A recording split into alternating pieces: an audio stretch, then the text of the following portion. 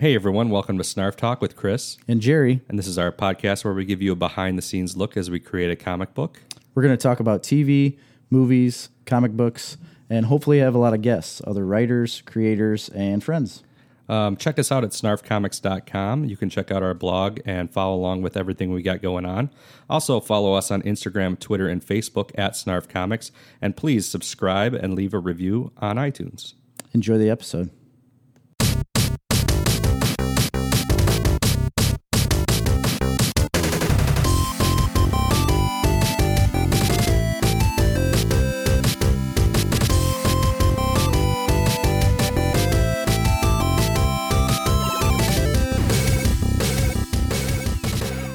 All right. It's number 40. It's number 40? 40 even. Oh, wow. That's amazing. We Thank got a you. little bit of a new camera setup, guys. A little more front angle. Frontal. Full frontal Snarf. It's actually like 3/4 frontal. Yeah. And we got some new audio set up. So hopefully this will take less editing and the audio will be a little better for you guys. Well, that's what we're hoping, Yeah. but doesn't always work out that way. Way to be as just we know. negative. Well, I'm hoping it'll work. A pillar of just fine. negativity. I think, well, that's not true. Gerald Snyder. I think it will work just fine. Archduke Of Canterbury. negatory. Hey, so real quick. Yes. So we're gonna get right into it We're going to get into it. because we were told this weekend that cut the chit chat. We don't want you guys catching up with each other. We were told to knock back the chatter, dial it down. Like, hey, I don't want you guys to have this as like catch up time between Jerry and Chris. Yeah, I don't want to hear about your kids or soccer practice. Well, guess what? I have soccer pictures tomorrow at 5. So there you go. You like that? Does that mean I have soccer pictures at 5 tomorrow? You do? I didn't know about it. Well, you do now. So we're talking about the things that we're not supposed to be talking Yeah, about. but all of your kids have to be there at 5 tomorrow for pictures. All right, you can bring mine. Okay. All right, I can. I can if you need me to. Real quick. Yes. I want to get at something that has bugged me. Cut to the core of you? It has cut to my bones. Would you say that it grinds your gears? It grinds my ear gears. Your ear gears? Yeah, gears on your ears. Like springs and things? Steampunk, yeah. Yeah, okay. Yeah.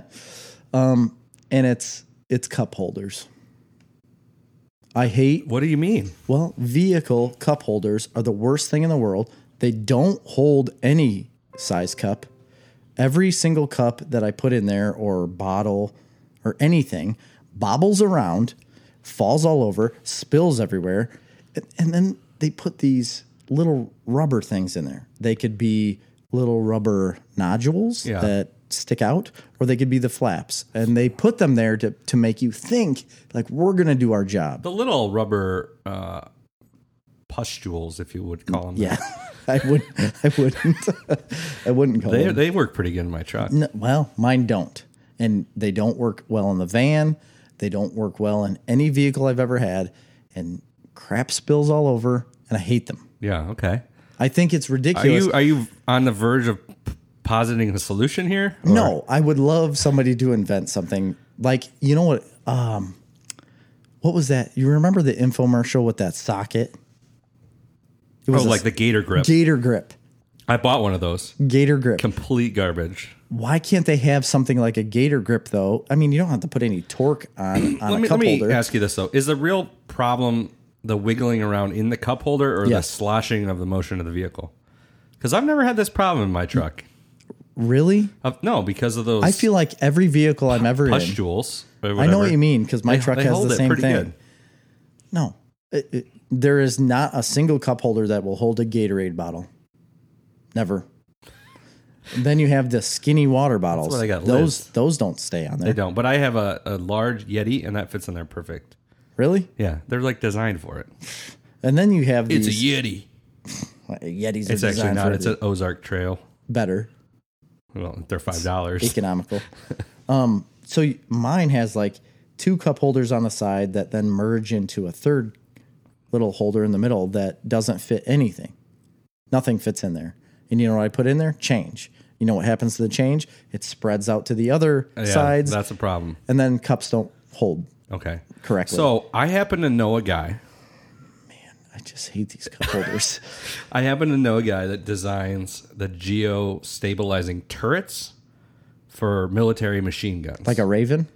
I don't know what they call them, but it's a geo-stabilizing turret. Okay. Yeah. So if we can take that technology, that $1 million technology, put them in a cup holder and put it into a cup holder that holds your drink, but then also is stabilizing. Yeah. As you drive. But it would have to stabilize the fluid, not the vehicle. Well, okay. I see what you're saying. There's some fluid dynamics going on here. It's a hydraulic situation. All I wanted to bring up is that I think cup holders are the worst in vehicles because they are not. What I want to happen is to have a synchronized size. Swimming. No. Oh. That is a cool sport. And I would call it a sport. I want it to be the same across the board for bottles and cup holders. Right.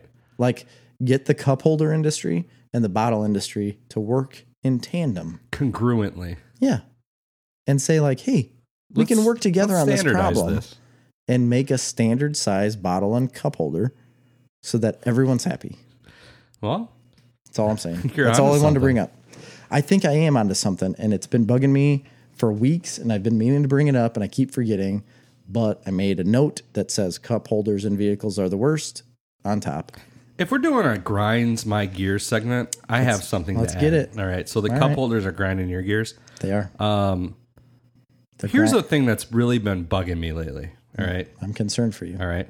This is, it's a little bit insane. I think it's a global conspiracy. Okay. All right. About 6 months, previous to 6 months ago. Okay. So I had never, like 8 months? Yeah. Forever in history. Oh, before right. 6 months ago. Okay. I had never heard anybody use the term slides when referring to sandals with no backs. Nope. And now every single person I hear when they're referring to sandals has been calling them slides. That's a fashion thing. But where did it come from? The fashion industry. It did not exist six months ago. I think it did exist. It's just that nobody in the Midwest used that term. If you went to New York, I bet you would hear it, or LA. Okay, fair enough. So I'm not saying that the word didn't exist and it was just thrust upon me in the world in a conspiratorial fashion. What I do have issue with is that everybody starts using this word now and just acting like that's the way that we've been saying it forever. I have never heard this. You've never heard... everybody's saying it now and just acting like it's not a new thing. Like, am I wearing slides? Yeah. Is this a slide? That's a slide, Jerry. This Nike sandal? Yeah, and it's fine if people want to call them slides. Whatever. It's annoying. But if you want to call it that, call it that. Just don't act like you've been calling it that your entire life and not from 6 months ago to recent. Right. I haven't. And two people I brought that up to that have been saying it. And I'm like, why are you saying that now all of a sudden? Are they fashionistas? I don't know. Sure.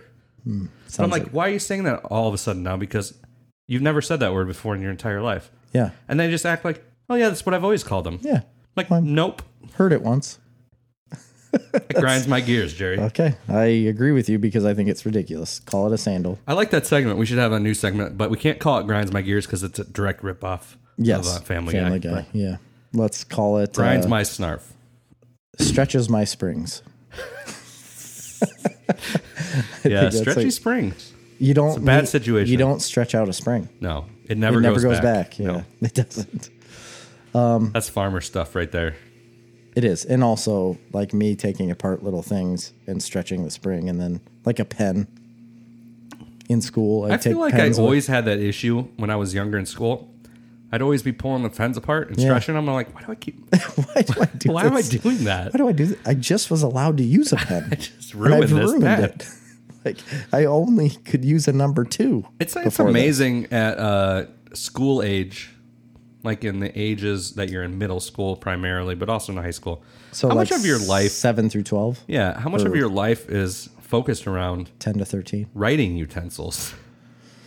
A lot. You're always playing with writing utensils. You're getting different ones. You're getting new ones. You're taking them apart. You're building bows and arrows out of them.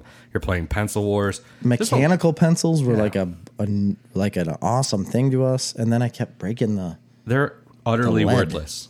mechanical pencils. I agree.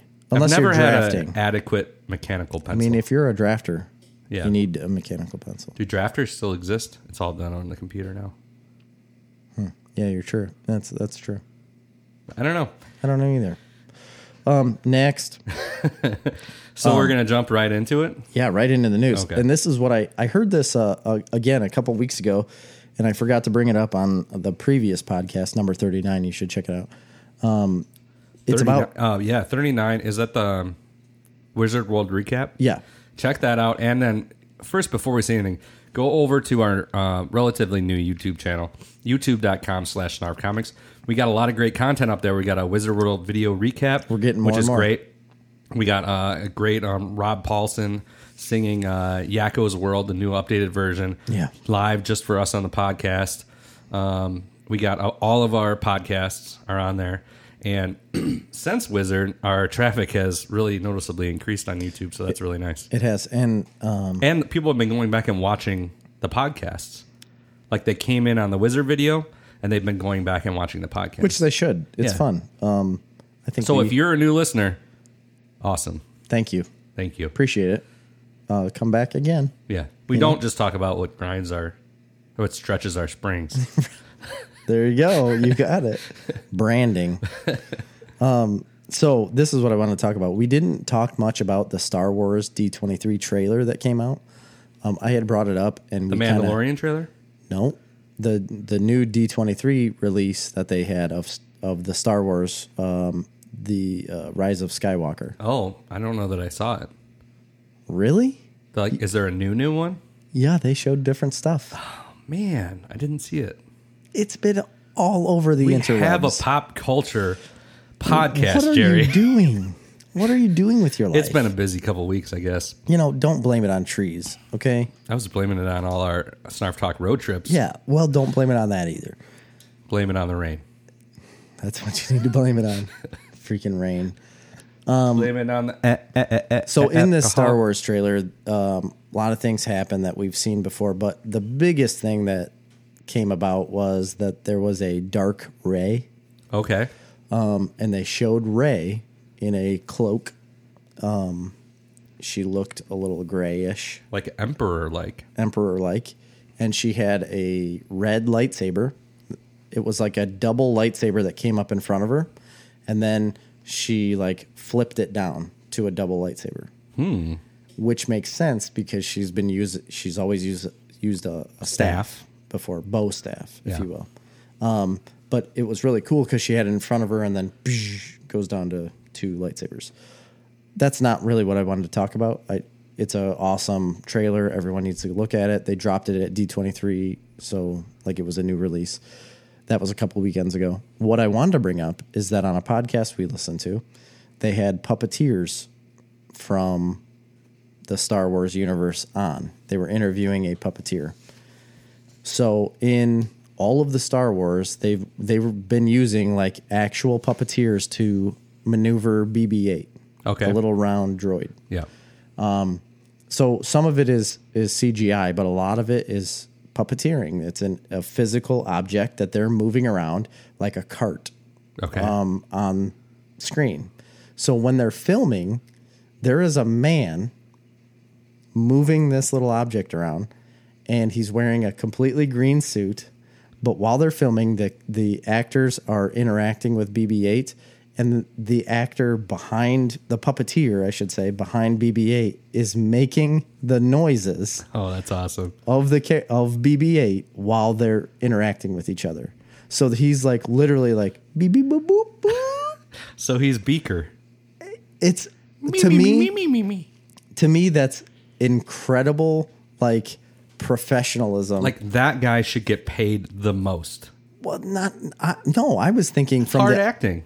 It is, but I was thinking from the other actor's Oh, perspective to completely Ignore. screen them out Pay no attention to the man behind the curtain while he's making ridiculous noises in a Green Man outfit. behind a fake prop, and he's making beep beep boop sounds, and they're still acting like, oh, BB-8. So you want to know what's really crazy about that is I think that's amazing. for any Star Wars fan or nerd out there, that would be their dream to be on a Star Wars set, For even sure. if you got to be that guy. Yeah. But if you're not like a huge Star Wars or nerd fan, Yeah. and you went home to your like wife at the end of the night, and you're like, "What'd you do today?" She's like, "Bleh, couple beeps, couple boops."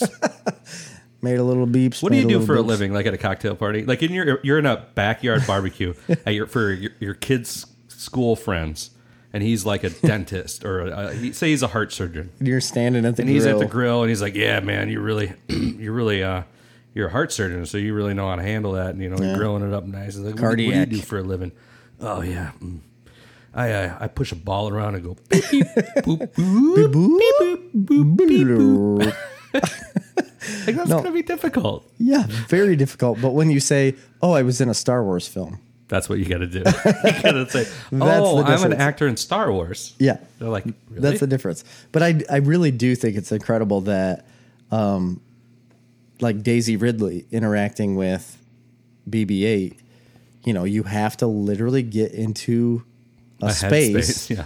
where you think that ball is a actual droid in front of you. You can probably like anything else, right? So after a while, it probably just feels real. Yeah, and you get numb to the fact of like the movie magic stuff. But It's just every now and again you probably step back.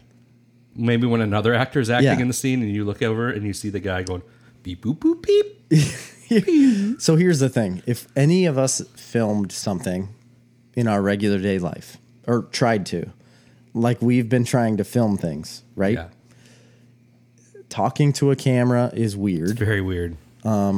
Trying to act like that is reality is weird.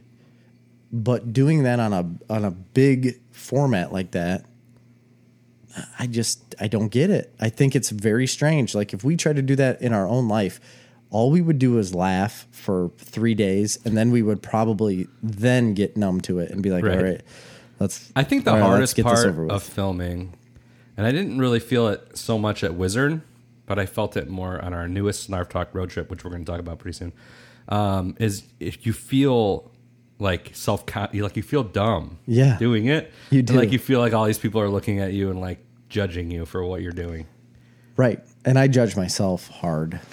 I judge myself real hard about anything. And like I was watching the Wizard World video earlier today, and I was just like, man, I could have been so much more normal than that.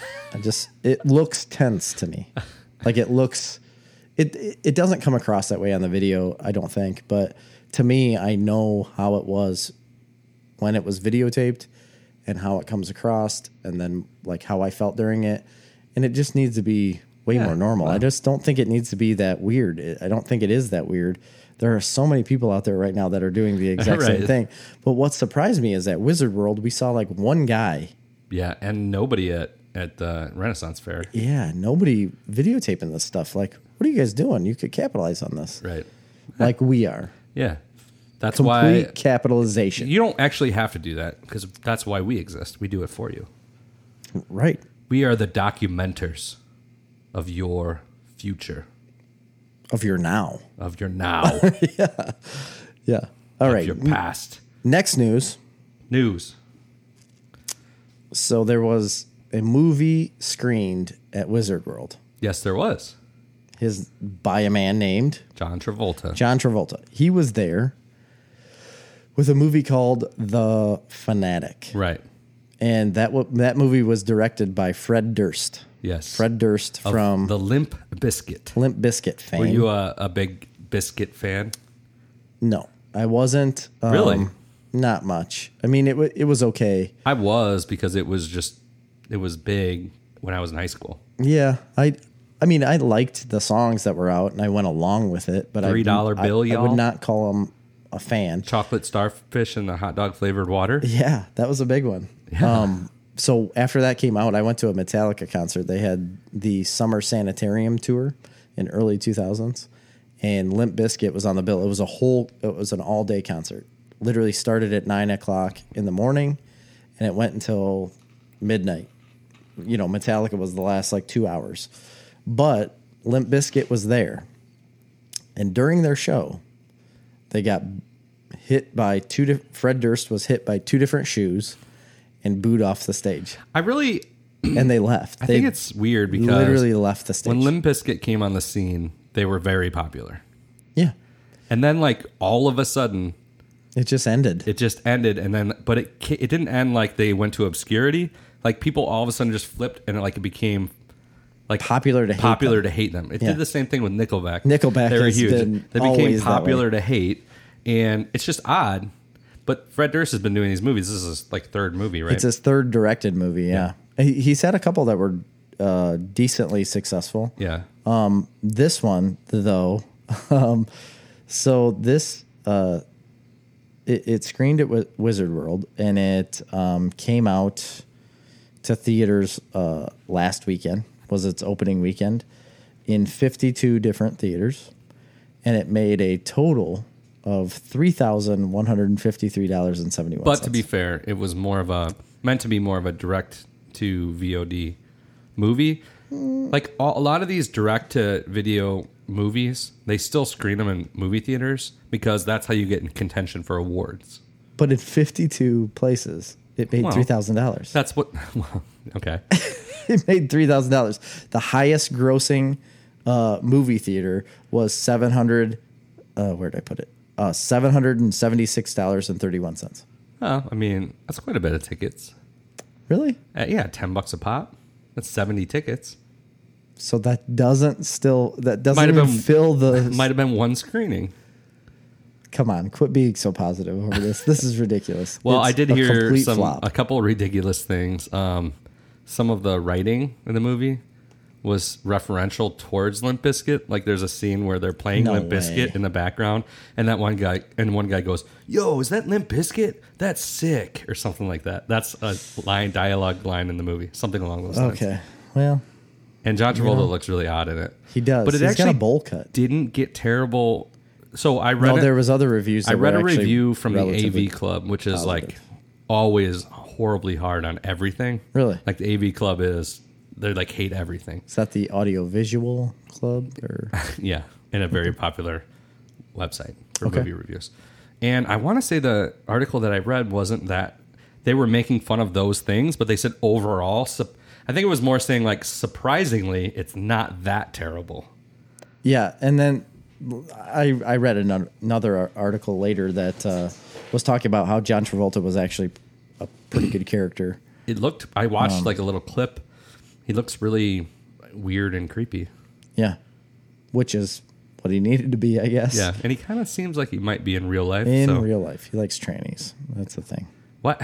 Dude, you can't say stuff like that. Why? Well, you can't say that that's a negative thing. Oh, it's not. You can't say it in a negative connotation. Okay. I don't know. Moving on. Next news article. This one I read. This is completely like weird for me to talk about, but I think it's hilarious. We got a small issue. What? This angle, my ridiculously unshaven beard, Yeah, you need to take care of it. it makes it look like I'm missing teeth because of the hair. You're not? No. Oh, I thought you were. I'm going to next podcast, clean shaven. Yeah. Really? Mark my words. Okay. Not clean shaven, but I'm going to take Okay. So now you're going to take back. I'm going what to take you it down to said. stubble. So you're lying to us. That for me is clean shaven. Well, no, there is clean shaven and then there is stubble. Okay, stubble. Okay. But that's a lot to get rid of there. Yeah, it is. You haven't been at stubble in a long time. Well, not that long, but anyway, moving on. Next one. This is just random news that I saw that I thought was funny because we talked about the whole Mel B like abusing. Melba Toast? Yeah, Melba Toast. That's exactly what you called her. She was from the Spice Girls, but this is Color to your world. this is in a similar vein. But Heather Locklear, Oh. you know her, right? Yeah. So she was a big deal in the Yeah. 90s. Big deal. And What was she in? 90210. Okay. Wasn't it 90210? I don't know. Melrose Place. She was in Melrose Place. That's what it was, Melrose Place. The So poor man's 90210. is that the way they I never watched either one of them. Okay.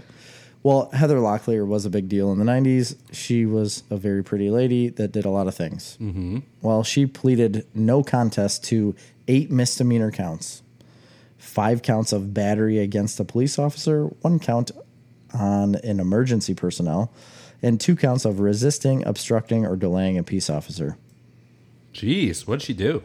She was hitting her boyfriend. Wow. And then denied the fact that she was hitting her boyfriend and tried to push all of the emergency personnel that the guy called and police officers away. And she was sentenced to 120 days in jail. But she ain't gonna serve. What she did get was 30 days in rehab in lieu of the jail time and 3 years probation. You want to know something crazy about her? I think that's insane. Following Dynasty, because she was on Dynasty. Oh. Locklear had a starring role in this movie, The Return of Swamp Thing. Really? We saw those pants. Yeah, we did. If you want to see the pants, go watch our YouTube video, Wizard World Recap. The Return of Swamp Thing, for which she won a satirical Razzie Award for Worst Actress. No kidding. Yeah. A Razzie Award. Yeah, she won a Razzie. I need to watch this movie. You've never seen that? I haven't. Oh, I have, yeah. It's a good one. She's in it, and you've seen it. Yeah, I've seen it, but I don't remember her in it. Who was in the first one? I don't know. That was a long time ago. I don't know. That's a good one, though. I have that one on video. See, She gets naked. Who? The girl in the first Swamp Thing movie. Oh, I was always the TV show guy, and you never saw the TV show. I've seen it, yeah. Oh, I thought you said you hadn't. No, I've seen it. I loved it. Yeah. I think that the costume and design of Swamp Thing was 1,000 times better in the TV show. She's not done a lot recently. No, because she's, got some abuse problems. I mean, she was in Franklin and Bash. She was in Hot in Cleveland. Was she, though? She was in the reboot of Melrose Place. Yeah, it's mostly just like guest starring on sitcoms. Yeah, That's it's not enough much. for Lock there. Anyway, I thought it was a funny story because she was abusing a man and got jail time for it Yeah, well, because she's an abuser. yeah. Also, on the same note, Kevin Hart got in a big accident. Yeah, I heard that. What? I didn't get the details, though. So Is he all right? He had a severe back injury, got some surgery on it, seems to be doing well. But he was driving a 1960-something Barracuda that he bought himself. Like my favorite car. He bought himself the car for his 40th birthday present, but he was letting somebody else drive it on Mulholland Drive. Never go on Mulholland Drive. I mean, I thought that was like a fact everybody knew. Like, you never go on Mulholland Drive. Yeah. That's where you go to die. And they almost did because they were going around all the curves. I don't know if they went too fast. What happened? They went off in this like steep embankment, rolled the car, and everybody was injured, but seems to be doing well. That's all. But the cool part, well, I don't know if it's a cool part, but it's an interesting fact. He's been the highest paid comedian for 2 years in a row. That doesn't surprise me. He's gigantic. He's gigantic in movies. I still don't think I would consider him in a comedian He's platform. even bigger in stand-up comedy. Really? Stand-up comedy for him is bigger than movies. Really? Yeah, he sells out like football stadiums. Because of the movies, though. I don't know. He's been a really popular stand-up comic for a long time. Really? Yeah. 2 years in a row, he's been making... The movies are more from the comedy than the other Dude's way been around. making like $120 million a year. Yeah, he's a big deal. That is a lot of money. Check out his podcast with, I want to say it was on Joe Rogan. He's a super cool guy. Oh, yeah. We talked about that in an super episode. nice guy, really smart, good businessman, down to earth. Yeah. Very good, cool dude. That was actually quite a good and surprisingly good because he was very down to earth and very down to earth, but very what's the word I'm looking for? like genuine. Yeah, but like he makes you want to go out and do stuff. You know what I mean? Oh yeah, like inspiring. Inspiring, very inspiring guy. He was at the time because he was talking about, going out and doing what he loved, and anybody can do it. Yeah, if you put the time in. That's all. Okay. On him. This is the big one I wanted to talk about. I've talked about it before. There's a movie coming out with Joaquin Phoenix. Phoenix. The Joker movie. So back to the Phoenix family. Okay. Yeah. Okay. River. Joaquin, River. Moon Knight. Moon, something. Is it just Moon? Journey, Moonrise Kingdom, the Sunset. Boulevard. Yeah, I'm gonna look that up really quick because Do we really need to? We've because talked they about grew them up in a before. cult. Yeah, and we talked about how weird of a cult they were in. And Joaquin Phoenix says yeah, it was a weird cult. Yeah, I just think it's so crazy. Why? I don't know. But anyway, what about the Joker movie? Because it's getting a lot of action right now. It is. So the Joker film got its first round of reviews from critics after it debuted at the Venice Film Festival over the weekend. It's got a lot of positive critiques. 8-minute standing ovation. Yeah, that was my last thing I was going to talk about. Well, I just jumped straight into it. 8-minute standing ovation. Great after the film reviews. ended. People are saying it's incredible. It's defining of the character. It's everything. So, yeah, they said it will be the best film adaptation of a comic book character you've seen. Ever? That's what they say. That From the Venice Film Festival. I wonder Then, how true to the comics it's going to be, though. That's probably not. not at all, probably. But Matt Hughes, he's from the Forbes magazine. Okay. He said, You say that like it's like an unheard of magazine. no, I didn't mean it that way. Okay. He said, the fact is, everyone is going to be stunned by what Phoenix accomplishes because gosh, I can't read. Because it's what many thought was impossible. A portrayal that matches and potentially exceeds that of the Dark Knight clown prince of crime. Well, think about it, though. The whole movie is based on him. So the amount of depth they can add to the Exactly. character. Like, in The Dark Knight, I would still maintain Joker while it was... A lot of people want to say he was like the main character of The Dark Knight. But he really wasn't.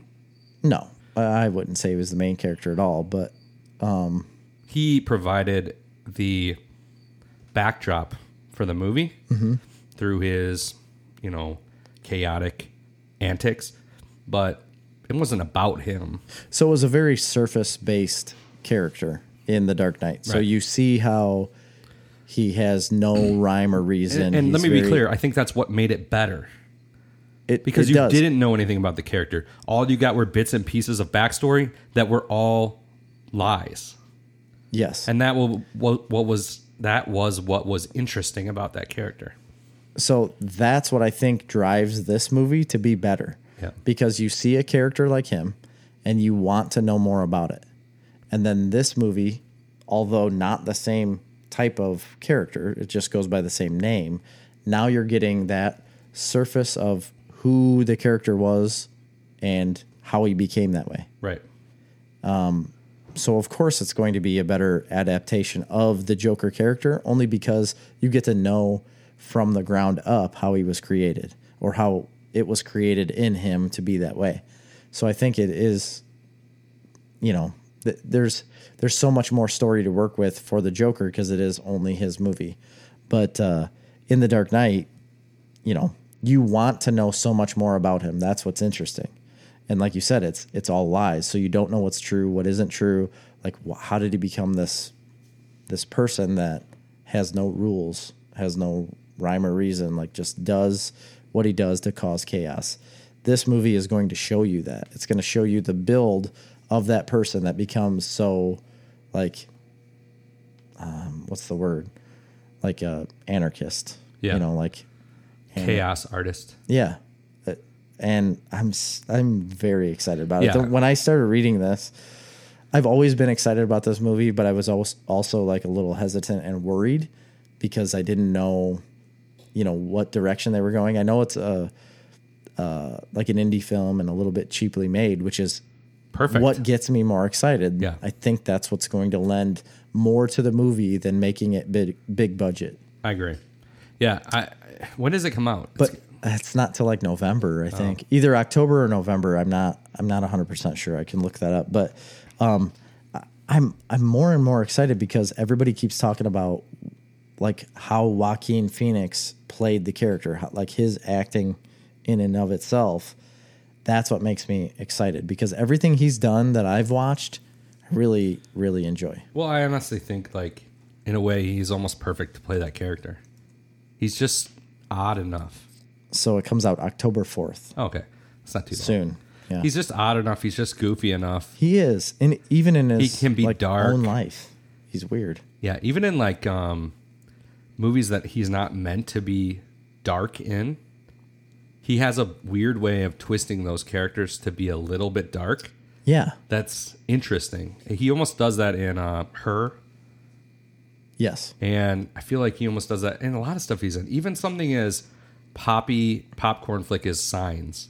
He has a way of making like that character just a little bit creepy. Yeah. You know what I mean? So Yes. I think He's like a creepy guy. Yeah. This is funny. There's always been a does it video. in Walk the Line though. That movie's amazing. Oh my gosh, it's so good.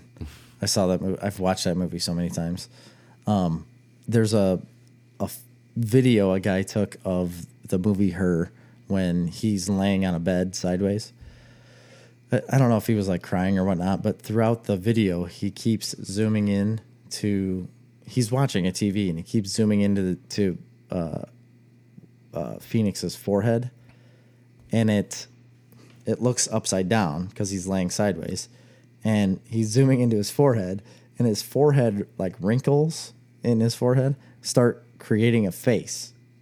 So you see his eyes and his eyebrows, and then below his eyebrows is his forehead, and it makes like a nose and a mouth, and it's really strange, but it's super hilarious to look at because the mouth is moving and the nose kind of moves and his eyes are blinking upside down. It's really funny. And there's just a guy laughing the whole time. If you could find that video, you need to watch it. It's a complete waste of time. It's like a minute and a half long. It's worth it. Okay. Because Joaquin Phoenix's forehead turns into a face. There you go. That's really funny.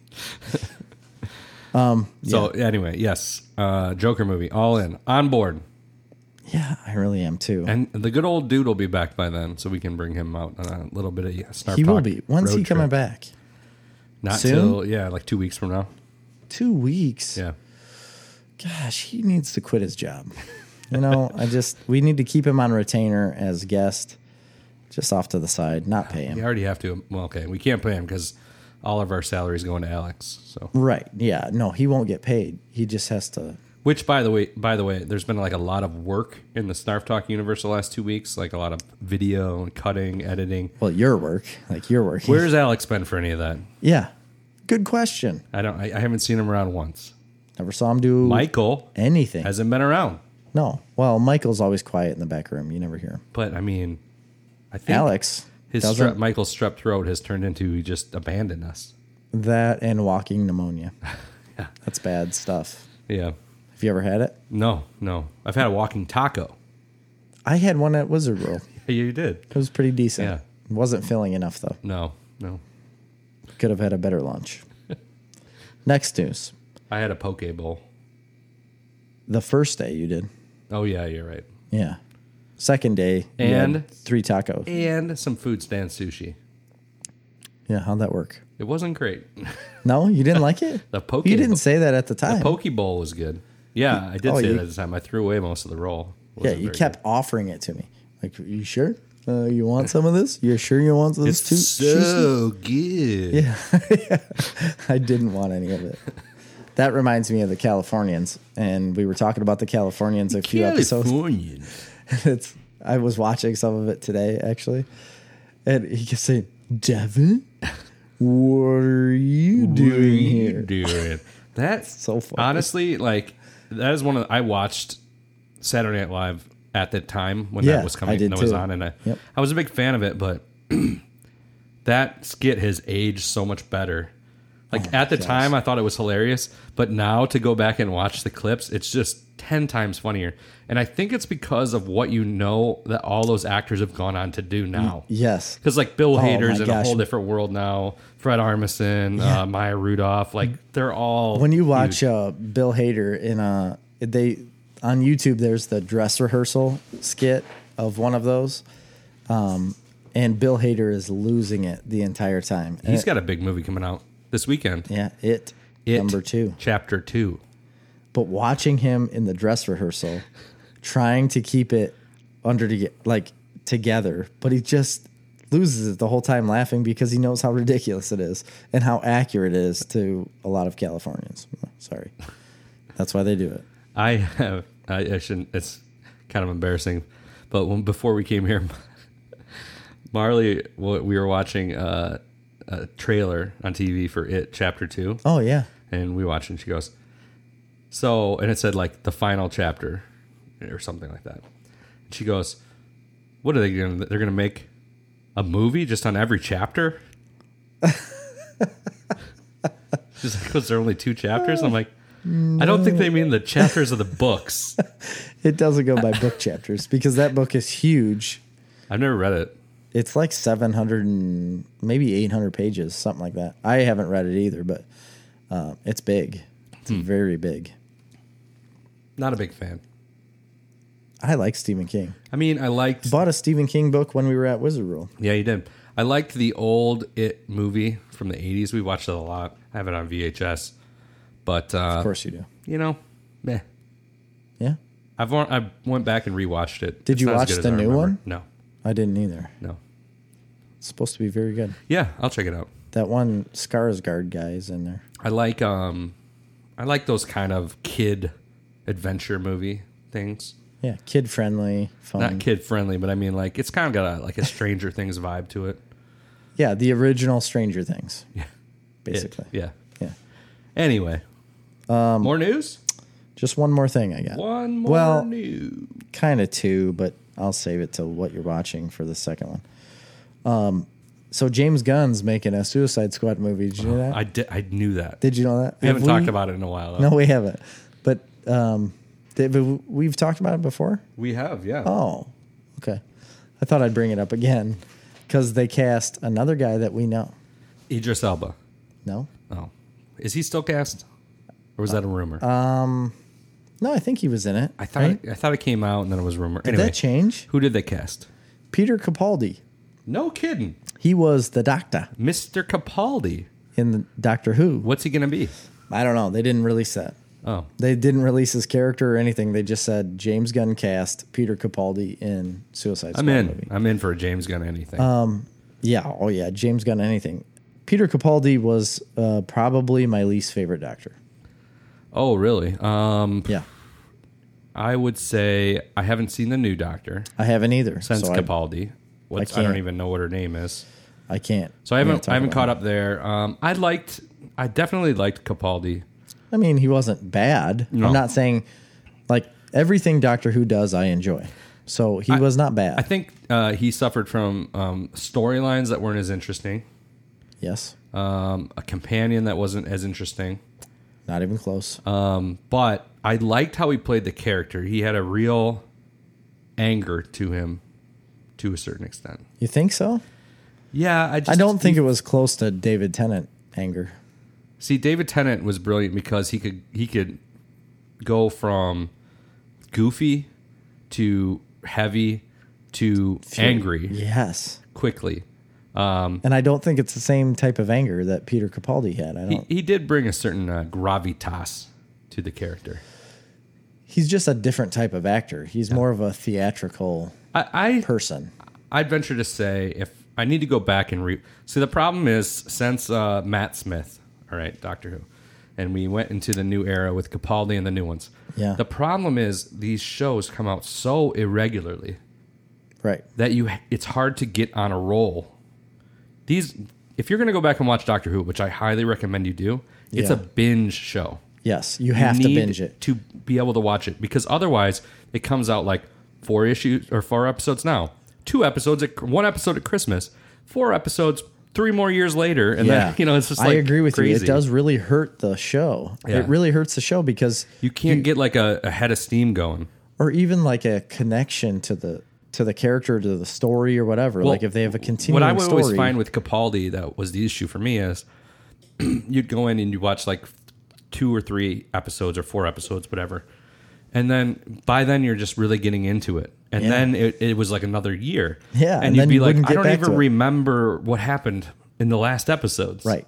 The only thing that helped me at the time was that I would DVR them, so I wouldn't watch them for like a year. Yeah.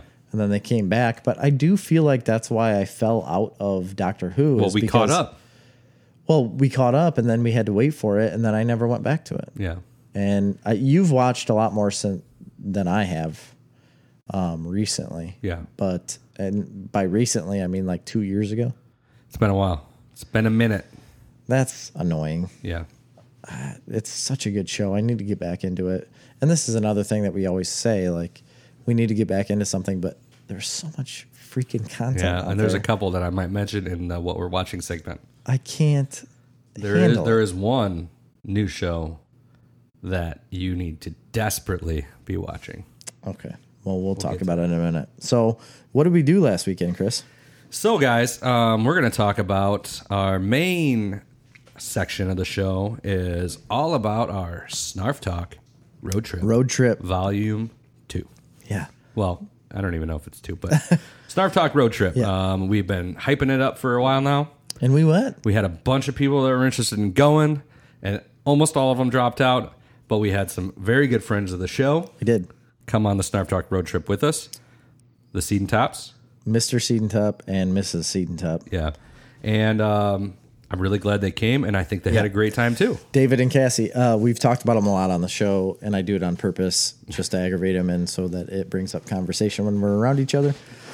But I do believe we have gained some Bristol Renaissance fans. Yeah, oh yeah. Because David, immediately as he got there, he was like, I'm all in. I'm sold. I'm in on this. And it's the environment, it's the people you're around, it's the atmosphere. Is just, it's fantastic. It's very, very, what's the word? Like, Immersive. yes, immersive. You're completely immersed in a world, even though there's a ton of people there. You know, a lot of times there's a lot of people there, big crowds, but you're so immersed in what you're doing and the area you're in. It's great. Yeah. Like everything about it's great. You see all these little shops. And we were going to have a recap video of that.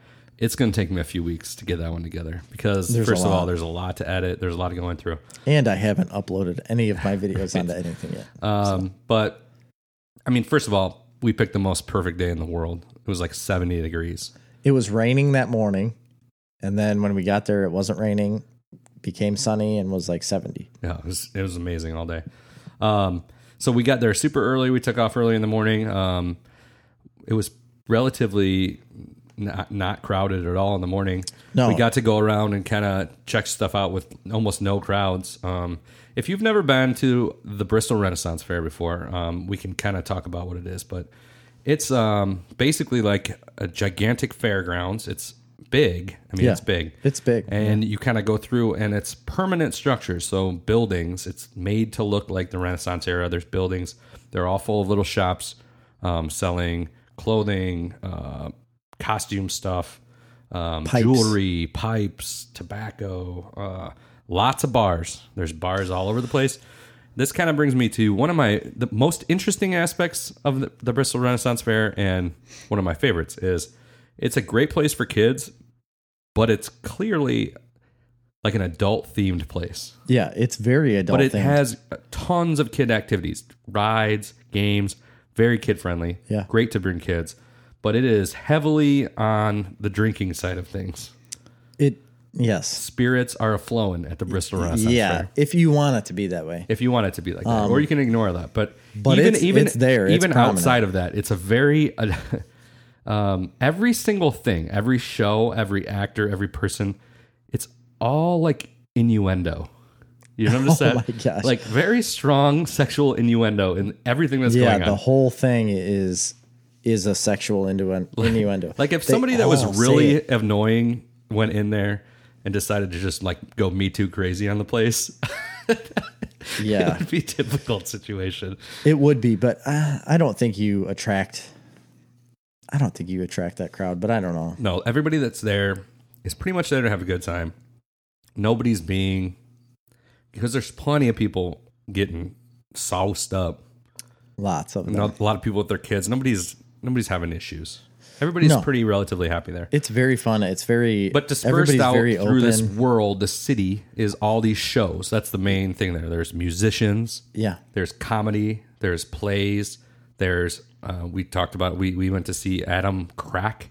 Adam Crack. The fire whip guy. He's so good. Yeah, and he I wish I could crack a he whip has like him. multiple whips, and then he has one that he lights on fire. He does a little show. He's Yeah, the whole thing's on cutting fire. bottles in half. Cans. It's a little bit of comedy involved. It's a good. It's very good. We got a lot of video of him. We didn't see a lot of other shows. So the Mud Show I know is really popular. It's a comedy show. I never saw that. Yeah, they have the Mud Pit over there. We didn't really go over by there, but it's one of the more popular shows. Yeah, I never saw They got the Mooney guy on the main stage. There's musicians everywhere. We didn't watch Yes. a lot of those guys. We also didn't see the Dirk, what's his name, the comedy sword fighting guy, Oh yeah, or the Dirk Swordsman or something something like that, or the barely balanced acrobats. They're acrobats. Yeah, no, we didn't really watch any of those. We just kept walking. Yeah, we walked around going a to lot. random places. But in the middle of the day, you're randomly walking around, and then there's a parade that comes through Yes. of everybody in costume. It's so much fun. So at the very end, before we left, there was a big, like almost like a jam session, kind of like. Oh, the drums. They do that every night. Yeah, the drums started playing. This whole big group of people came around. Jerry was moshing. I was in. You I were was in in the it, mosh pit. but I was videotaping the whole time. So I had the camera there. I was videotaping all these things. A lot of things were happening in the middle of this thing, but I talked to a furry. Oh, wow. So there was a blue fox furry. I didn't get her name, but maybe I did. I don't remember. But she was really into my microphone. But we talked for a really long time about that stuff. But then I videotaped her dancing for a while. But while that was going on, this like Raven guy. Do you remember this guy? No. Oh my gosh, I've got videotape of him too that's going to be on there.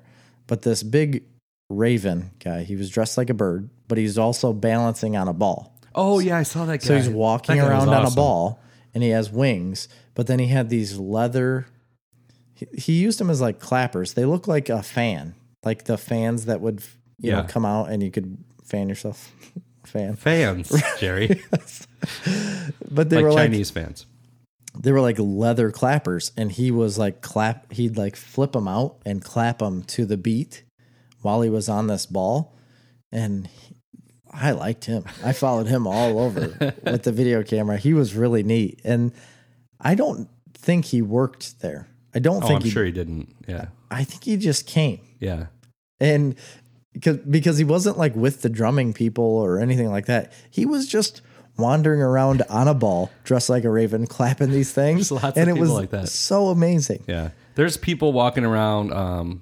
There's lots of people on stilts There are.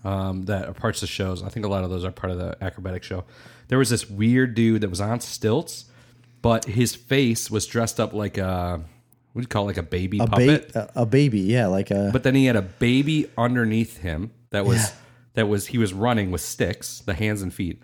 And then in behind that, and then above his below his head was made out like a stage. well, I thought it was like a high chair. Or was it a high chair? I thought he was like the So you baby couldn't- was sitting in a high chair. You really couldn't see him at all because there was Right. like drapes down in front. But he was a full man-sized face with these little baby arms and legs that he was running, and it was so creepy. Weird It was and so creepy. weird. And There's that's- lots of weird and creepy stuff there, but I remember that bringing up the conversation that I had said was, do you think like he comes to the show and says, "Hey, listen, I got an idea. I got this idea. It's my head on a baby on stilts, Yeah. dressed like a mannequin with face paint." Or do they like say, "Hey, we have these characters, who wants to be them?" Yeah. No, I think that's all him, man. That's weird. Yeah. Like it's like clown clothing, like or a jester type clothing, would Yeah. you say? Yeah. With like the red dots on your cheeks. It's all white face. My guess is it must harken Really back to creepy. something from that era I that he guess. saw somewhere. I don't know. But a lot of interesting characters walking around, a lot of people in costume, a lot of people in suits of armor. Yeah. So I talked about Wizard World being like you could walk around and there's always something happening. Like in the video, if you watch it, I'm taking video walking around at one point during the show, and there's like a Michelangelo guy spinning nunchucks, you know, and then like the Joker comes up and starts talking to me. But at this show, I just feel like it's on a whole nother level, man. Because it really feels like an immersive universe that you're in. You're in the middle of, and it doesn't even have to be the Renaissance. It's not. No, everybody thinks it's the Renaissance. It's not. It's everything. I took a picture of a lady that looks like a lamb.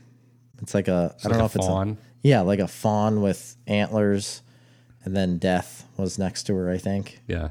Because he was all black. Oh, yeah. That's a really cool picture, too. That was a cool picture. That'll be in the video. Yeah, and so the very first thing we did when we get there is first of all, we signed up to do the pub crawl. Yes. So that was pretty exciting. They only had 3 tickets, and there's 6 of us, but they let the other 3 kind of tag along. They just had to buy their own drinks. No big deal. Right. No, that actually the really drinks included in the bar crawl are tiny little cups of. We'll talk about those later. But the first thing they do is the bar crawl, pub crawl. People don't understand is extremely R-rated. Yes. So the like whole point, hard R. The whole point of it is like really racy jokes, limericks. The actors that are doing it really like some of the things they're doing. I'm going like you have to get in character to be doing this because you don't walk around your normal life acting like this. This is like I'm working there. I got my game face on. I'm in character now. They are very much in character. Yeah, and they're very good. Every one of the people that are working for Bristol Renaissance Fair, and especially the pub crawl, are very much in character. And the only time I saw one of them break character is when we were getting a drink. I was getting a drink during the pub crawl, and the guy walks up next to me, and he said, "Man, this just started, and my voice is like blown out." Because he was just yelling. You know, they yell the whole time. They have to be so loud because the crowd is relatively, like the ambient noise of the place is just very high. Yeah, and we did the bar crawl at like 2:00 in the afternoon. It was very crowded. A lot of people around. And they are very much in character and very professional about it, even though it's a what they're saying is ridiculous and what they're doing is ridiculous. You still have to have some level of professionalism to do that. It might go above an R rating. A lot of it. I agree. It's like super hard. The first thing they do is they take our IDs. The girl takes our IDs and shoves them down into her cleavage. All 3 of our IDs. And she goes, "Okay, you got to pull them out. But if you don't get your own, then you had to do something." I can't remember what it was. Yeah, you had to put it back or put it. I don't remember what it was. It just kind of sets the tone. But then a lot of tipping into boobs. Oh, but beyond that, it was like you get a pin when you go on the bar crawl. Yeah. Like it's a bar crawl pin that they have made each year by a pewter. It's like a pewter smith makes. Yeah, a pewter craftsman or whatever you'd call it, but it's all handmade stuff. That's a really cool thing about the Bristol Renaissance Fair is that all of these little vendors, they're like vendors basically that come into the fair, but all these places are like handmade things that you're really only going to get there. It might be on a little bit of an upcharge, but you're not going to find this type of stuff anywhere else. And not that expensive. I mean, so some of the vendors, there's the guy that has like the handmade leather journals or bags. Well, that's what I was going to say is like you can go to Walmart or to like an Office Max and get a journal that might have a leather cover for $12. Here, it's going to be probably $25 or $30, but it's going to be legitimate leather that's been crafted. And some of them are carved. Yeah, there's a design on the front, but then the paper is also handmade paper. Right. And that is something that you're never going to find in a store. Wooden flasks, or there's guys there blowing glass. There's guys there smithing metal. Is that what they're smithing metal? Making real swords. It's amazing what they do there, and those people are craftsmen. And that's why they go to those places, because this is basically the only place you can sell them. But where were we going with that? I don't know. We were talking about the bar crawl, the pewter pin. Okay, from the pewter pin, she has this little sack that all the pins are in. In order to even get one of those, It's a very racy discussion about a woman's anatomy and how you were to enter it. Yeah.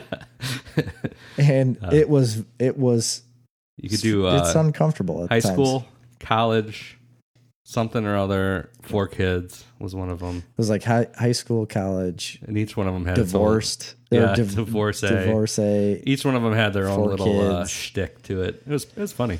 It's hilarious, but I mean, it's just awkward at the time, Yeah. you know, and I immediately choose the wrong one. But it gets less and less awkward the more you drink.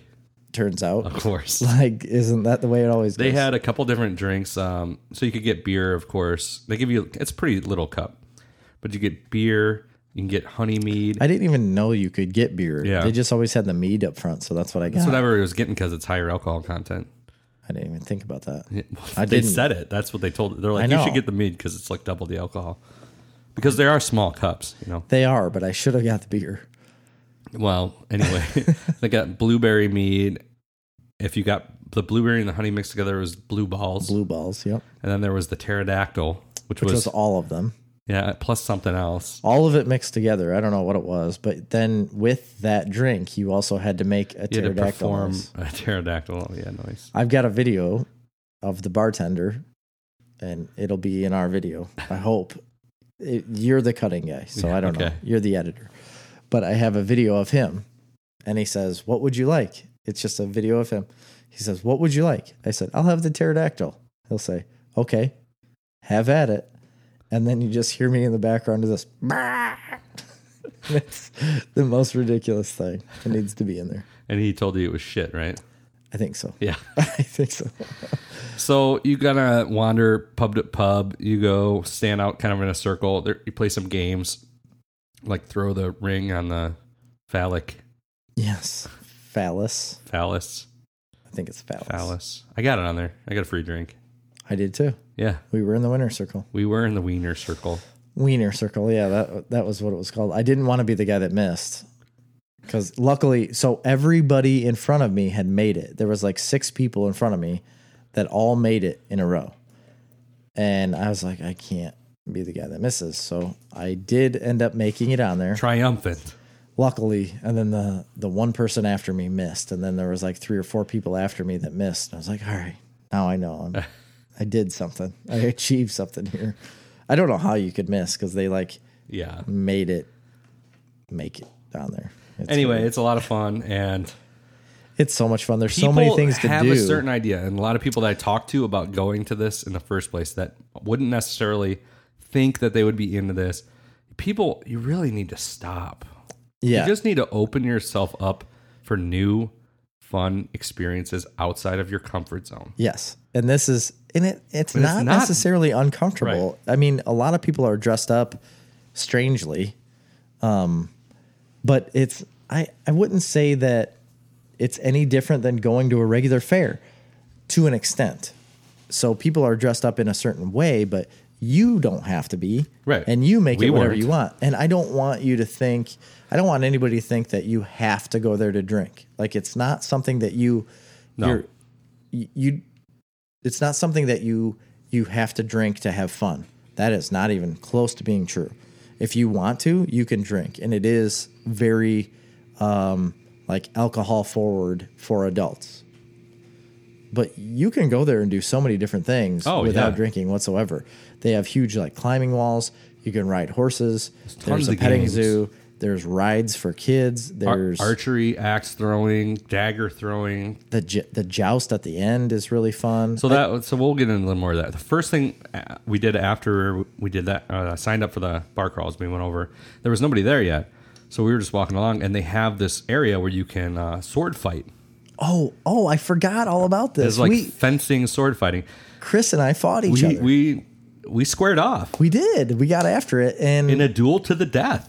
right, and I died. You did. I'm sorry. And you go for 5 rounds. I mean, seriously, they put all the gear on you. They're real swords. Yeah, it's a real fencing. A fencing sword. What are those called? I don't think they're called a sword. I think they're not. called. I should know this. I should know these type of weird Pointy things. stick. Yeah, I gotta look. But it you up. put the Now I gotta look it whole up. robe on, the welding gloves, the metal night helmet. Like an actual helmet, real which thing. I was not expecting. It's hot in there, man. Well, it turns out they didn't take in consideration my glasses kind of stick out a little Yeah. bit. And so she put the helmet on and it's like pushing on my glasses. What I was worried about is that there's a wire Oh, it'd break it. that my lens would pop out. Oh, yeah. That's what I was worried about at first. And then she put it on and it wasn't doing anything, so I was fine. Then we get out in the arena and I start breathing and they start fogging up worse and worse. And I was like, I'm not going to be able to see literally anything, but they kind of quit. I like tilted my head down a little bit and it quit fogging up. So I could see just fine. I'm not using that as an excuse by any means. Because you're a little bit of a cop out there. No, it's not. I was worried at first that it was going to completely like blind my vision, but it ended up not being the case. So you do a little training, you get dressed up, and how it works is you square off in the arena, they put balloons on your head. So they only really let you strike a certain way. It's like straight you have to come. down. I shouldn't have listened to that. It's kind of dumb. Because I don't think they would have cared if you did anything else. I know. And it is a disadvantage to me being shorter than you when you're trying to hit on the top of someone's head. Yeah. That's all I'm going to say. So when you're coming down, yeah, here we go. I knew this was going to happen. 4 foot long sword. I mean, but to be honest, if you're coming straight down to hit on top of someone's head, if I'm 8 inches shorter than you, you're not 8 inches shorter. You than me. are literally a giant. And I am just above midget class. Can't use that word. Yes, I can. That is a small people. Is that the word? Little people. Well, short people got. You know, that was a previous episode. You need Call to listen back. to. So anyway, we square off in the arena. About the first 2 rounds, and it's rather unwieldy with all the equipment. It's very hot in there. The first 2 rounds, we simultaneously killed each other. Right? We did. We did that a lot. So somewhere probably around the 3rd round, Jerry decides to get a little more aggressive with it. I did. And he starts basically. Attacking he just holds up. No, you didn't attack. You held up your guard. You just held up your guard, but you didn't attack. Right. But I would be attacking you. Mm-hmm. But the whole time that I'm wasting energy attacking you, as you're just holding on, you're like coming at me like a squirrel monkey. Spider monkey. Spider monkey. Yeah. I call it a squirrel monkey. That's fine. You can. So he's coming at me. So there's a guy I work with that has always called me squirrel. But when you're attacking, you're kind of shuffling your feet. So if you're walking forward, I'm kind of constantly shuffling backwards. Right. So you kind of get me on the back a little bit, but then we kill each other. So we did that for like 3 rounds. So I think it was 3-3. You killed yourself once. I did kill myself and once. They didn't count that. Yeah. And I yelled at the guy and I said, if we were actually in a sword fight and a guy stabbed himself in the eye, would that not count? And he said, okay, next round. I was like, really? He's like, dude, come on. Yeah. Well, anyway. I was taking it seriously. So, and then one time, which is pretty hilarious, I lost my footing and totally took a dive. He fell. Yeah. He fell down. Pretty hard. Real hard. But because of my attack. Yeah, kind of. Not really. You were coming at me so fast, I was stepping back and I stepped over my feet. But when I watched the video back, it did not look like I was coming at you very fast. So I think we were tied 4-all, right? Yes. We were tied 4-all and going into the final round, and I decided to get a little more aggressive with it, and I did the marching forward. You did. The whole idea I had was to hold, because I was blocking the whole time. Which was you kept infuriating. Attacking. Yeah, I'm sure. It was infuriating because you wouldn't swing. You would just sit there and block the entire time. And I'm like, well, what can I do? I'm not going to stand up there and block, so we're both just sitting there blocking. The problem is like I can't attack when you can poke at a lower thing. You know, like something lower than you could just poke at. Okay. That's a lot easier to do than me hit something up high. So I held up a guard on purpose to hope that your sword, well, actually what it's called is a foil. No, an epee. Okay. It's EPEE. But the first E has a little mark on top. Epee. And the second E has a mark on top. Okay. I don't know how to say that. Epee. Epee. Epee. Epee. Epee. Epee. Epee. Foil. Yeah. Fencing foil. It's a foil. Is that what you said? Yeah. Oh. Foil, epee, and saber. Okay. Anyway, so I was holding it up to try to push yours to the side so mine can come straight down. Like I was hoping to angle it to the side and come straight down on your head. I did that like once or twice successfully. After that, the last round, I was like, okay, I'm gonna really get it, and I was gonna try to push, actually push you to the side. But as soon as I did that, it whoosh. Yeah. It's like, well, that failed. That was it. That completely. So I was a victorious champion. Right. So Chris is, as of right now, the ultimate champion of fencing We'll see. in the Snarf Talk world. We shot some cannons, Until next year. some limp cannons. Don't even get me started. I paid money for this cannon where you pull the string back and it's Spring loaded. spring loaded, but they stretched their springs. They stretched the springs. They pulled the springs out. Yeah. They stretched. You don't stretch a spring. No, you can't stretch a spring. You know what really stretches my spring? Stretch springs. Ooh, Yeah. It's getting by Number your mouthful. one. We didn't throw any axes, which we did in the past. It's a lot of fun. We did some archery before. I didn't. I've never thrown an axe. I have. And they also have knife throwing. Yeah, knife throwing. I've done that too in the past. I don't know why we didn't do more of that stuff because we were kind of intoxicated. That's probably why. Yeah. But we did go all through the day. They have joust, actually just twice. So they have the main joust. Yeah. Then they have the Royal Falconer comes out, and then they do something else. We went to the last joust, which is the joust to the death. Right. And And, that guy literally died. Yeah, he did. They legitimately kill a man. Yeah, and it was fun. It was a great time. I mean, the Changes jousting you. is real. It's like medieval times. It is. So So the first joust of the day, I actually think maybe is a little more interesting because they do more of the games, like do they? where they got to joust and get the rings on yeah, the the pole and ring. stuff like that. They do some more of that. The last joust of the death is shorter, so they just have like a joust. They still like the last because in the one earlier, there's like 4 or 6 nights. There's a bunch of them. Yes. And that's what we did Yes, that's what we did in last years previous. and it's longer and it's a little more. I don't know. It's a little funner. this but is just to find It's the just champion. It's the final joust, and there's a sword fight, and they kill each other, and it's fun. Yeah, it's very fun. We have video of it. Again, They walk all of around this- selling beef jerky. Get your meat. Yeah. Get your meat. Yes, I have video of that as well.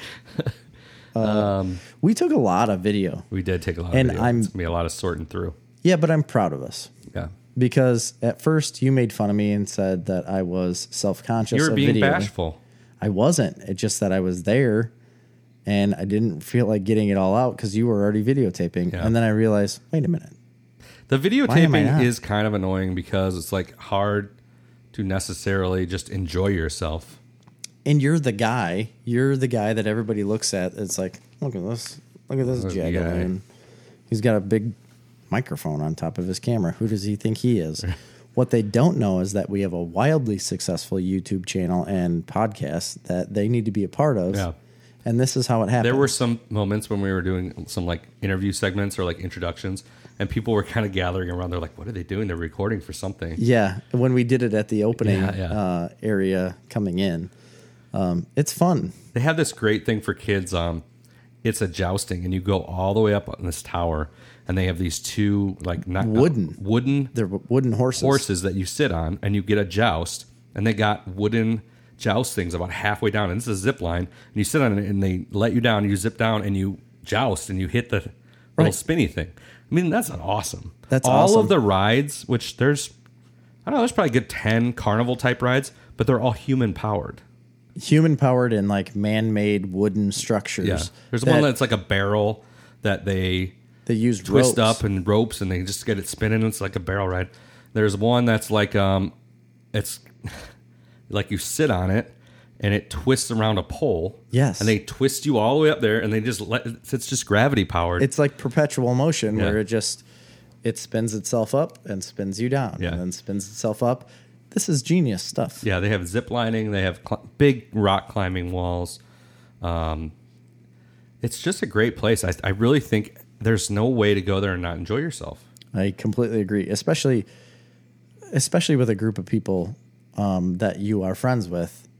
It's just such a good time. And it might get a little hard to manage with even a bigger group. I don't even know how you I guess it navigate, could be. But you know. It was very crowded. I think we did very well and we kind of made fun of ourselves in the middle of it because we would walk 200 feet and then we'd stop and gather ourselves and stand in a circle and talk a little bit. I wouldn't mind doing a little more like shopping and looking around in the shops. We could have. Be cool. We did go to Springs and Things steampunk shop. We did. Which actually had a lot of cool stuff in it. And what I liked about it is that I feel like they pulled from other vendors and took the leather from the leather shop and the paper from the journal books and stuff and brought it all into one area, into that little steampunk area and made basically costume features. Yeah, that's what they were. It's like costume features to be like if steampunk. There's a lot of people that go to this clearly that are just really into costumes. And that's what they're doing is going there and shopping for features for their costumes. Yeah. And the costumes here are at a level above the cosplay at Wizard World. This is like professional cosplayers. Yeah, it really is. It's almost like their livelihood. And the reason I say that is because when we were doing the fencing part, those people, that is part of their livelihood. And they were talking about their equipment and some of the helmets and stuff. And one of the guys said, he's like, boy, in the off season, we really need to do some maintenance on this helmet. Yeah. And that's what made me realize, like, man, this is like what these people do. Right. This is their life. And it's so far beyond what we do around here, what you ever see, that you don't think of that. You know, I don't think about maintaining a medieval helmet. Right. You know, but they do. Like, that's their life. Yeah. And the people that are walking around there in costume and doing what they do, that's their thing. That's what they travel around and go to these things, and I can super probably are there every that. weekend. And the other thing is, like, a lot of these shops, they'll just go to the next fair. So there's like one in Texas, there's one in California. They're all over, and they just do this all year long. I guess I didn't realize that. Yeah, but this one's one of the biggest, right? This is the biggest. Yeah, it is the biggest. Yeah, it's so awesome. So it was. We had a really great time. I know David he's really into food. Yeah. Oh, and 100%. So right when he got there, he's like, I just need to know, like, is this like garbage fair food, or is this like actual food? Yeah. Do they take it seriously? Here's what sold him. Okay. The diversity of names. Yeah. In the different restaurants and food that was there. But what really sold him is we were walking up to Adam Crack, the fire whip guy. You and Marley and I think Cassie were already up there. I think it was me, Amy, and David were walking up behind you guys. And a lady walked out just out of nowhere, really, and had it was like a fried cheese is what it was. But you could easily tell it was handmade. It was made that day. It wasn't something bagged that had been frozen and fried and given to you. And then there was 3 different types of sauces on the plate, and they were just walking around with it, letting you try it. And after that, he was like, I'm in. Yeah. This is it. This is where I need to be. Yeah. and they do have a diversity of food. They have like beef ribs in one spot. They get turkey legs, of course, but they have artichoke things that you get. They got vegetable tempura. Yeah. Which is actually pretty good. That was really good. It needed to be a little more salted. A lot of fried mushrooms and cheese and stuff like that. So it is kind of fair foodie. And you will notice when you look at some of the restaurants that they have like 3 different store fronts selling 3 different things, but behind it is like one kitchen type thing that all the food's actually coming out of. Right. But, and that's just to be like efficient, right? Basically. But I was disappointed in what I got personally, just because we were trying to eat quickly to keep moving, keep doing things. Me too. And lines for food are very long. I mean, when you try to eat lunch at noon, but they didn't get any shorter all day long. No, they really didn't. People really go there to eat. I mean, there's a lot of people go there to eat. There's tons of food. I mean, everywhere you go, there's like a and by the end of the night, forget it if you're trying to get any food. Yeah, you're not going to do it anywhere. You can't. Ice cream. They got a lot of ice cream places. Forget it. Did we eat dinner? No, because We you never couldn't. ate There dinner. was no way. The lines were so long. Yeah. I did get a portobello mushroom sandwich. Oh, you did? How was that? Pretty good. I told Amy she needed to And get Marley that. had like a brat with onions and stuff. It was pretty good. So I'm the one that didn't eat. Correct. Okay. All right. That makes sense. I wish I would have made better food choices. I got fish and chips. They weren't great. Yeah. Like I said, for lunch, I did not make good choices. There was other options I should have got. I got the more fair, like actual fair foodie type stuff. Right. And it was not that great. Anyway, so Snarf Talk road trip, I think, was a big success. Everybody had a great time. If you didn't go, man, it sucks to be you. Well, there's always next year. There's always next year, though. But it doesn't open until like July. And I don't know if we're ever going to get another 70-degree day. Holy cow. Unbelievable. Usually it's unbearably hot when you're at the Renaissance Fair. Yeah, the last time we went, it was warm. Yeah. Really warm. And there's lots of shade, which is nice, but still. The big problem is like we've went on Labor Day weekend, and Labor Day weekend is, even though it's a long weekend, it's hard to get. It's probably the people to busiest go. weekend there, too. People are always doing something then, but yeah, if you ever get a chance and we're going again, you need to tag along. Yeah. So anyway, that's the Snarf Talk road trip. Yeah. I've got another news thing that I wanted to bring up real quick. So back to our roots here with comic books. This fly is Yeah. it's driving all me over crazy. you. You're getting attacked. I don't know if you can see that in the vidya. The what? The vidya? Vidya? Vidya. Oh, all right. Whatever that is. Is that Icelandic? Video, vidya. You never heard anybody say vidya? No. Anyway. That's like slides. Like, Slides. don't act like that's something that people have said Oh, I've forever. been saying it for years. Okay. Someday I'll get it to catch up. So there's a website called Comixology, right? Oh, yeah. And you can get digital comics on there. I Amazon. need to cancel my membership because I do too. I never look at it, but Comixology is owned by Amazon now, but they are big in the digital comic world, and all of the comic book companies put their comics on there.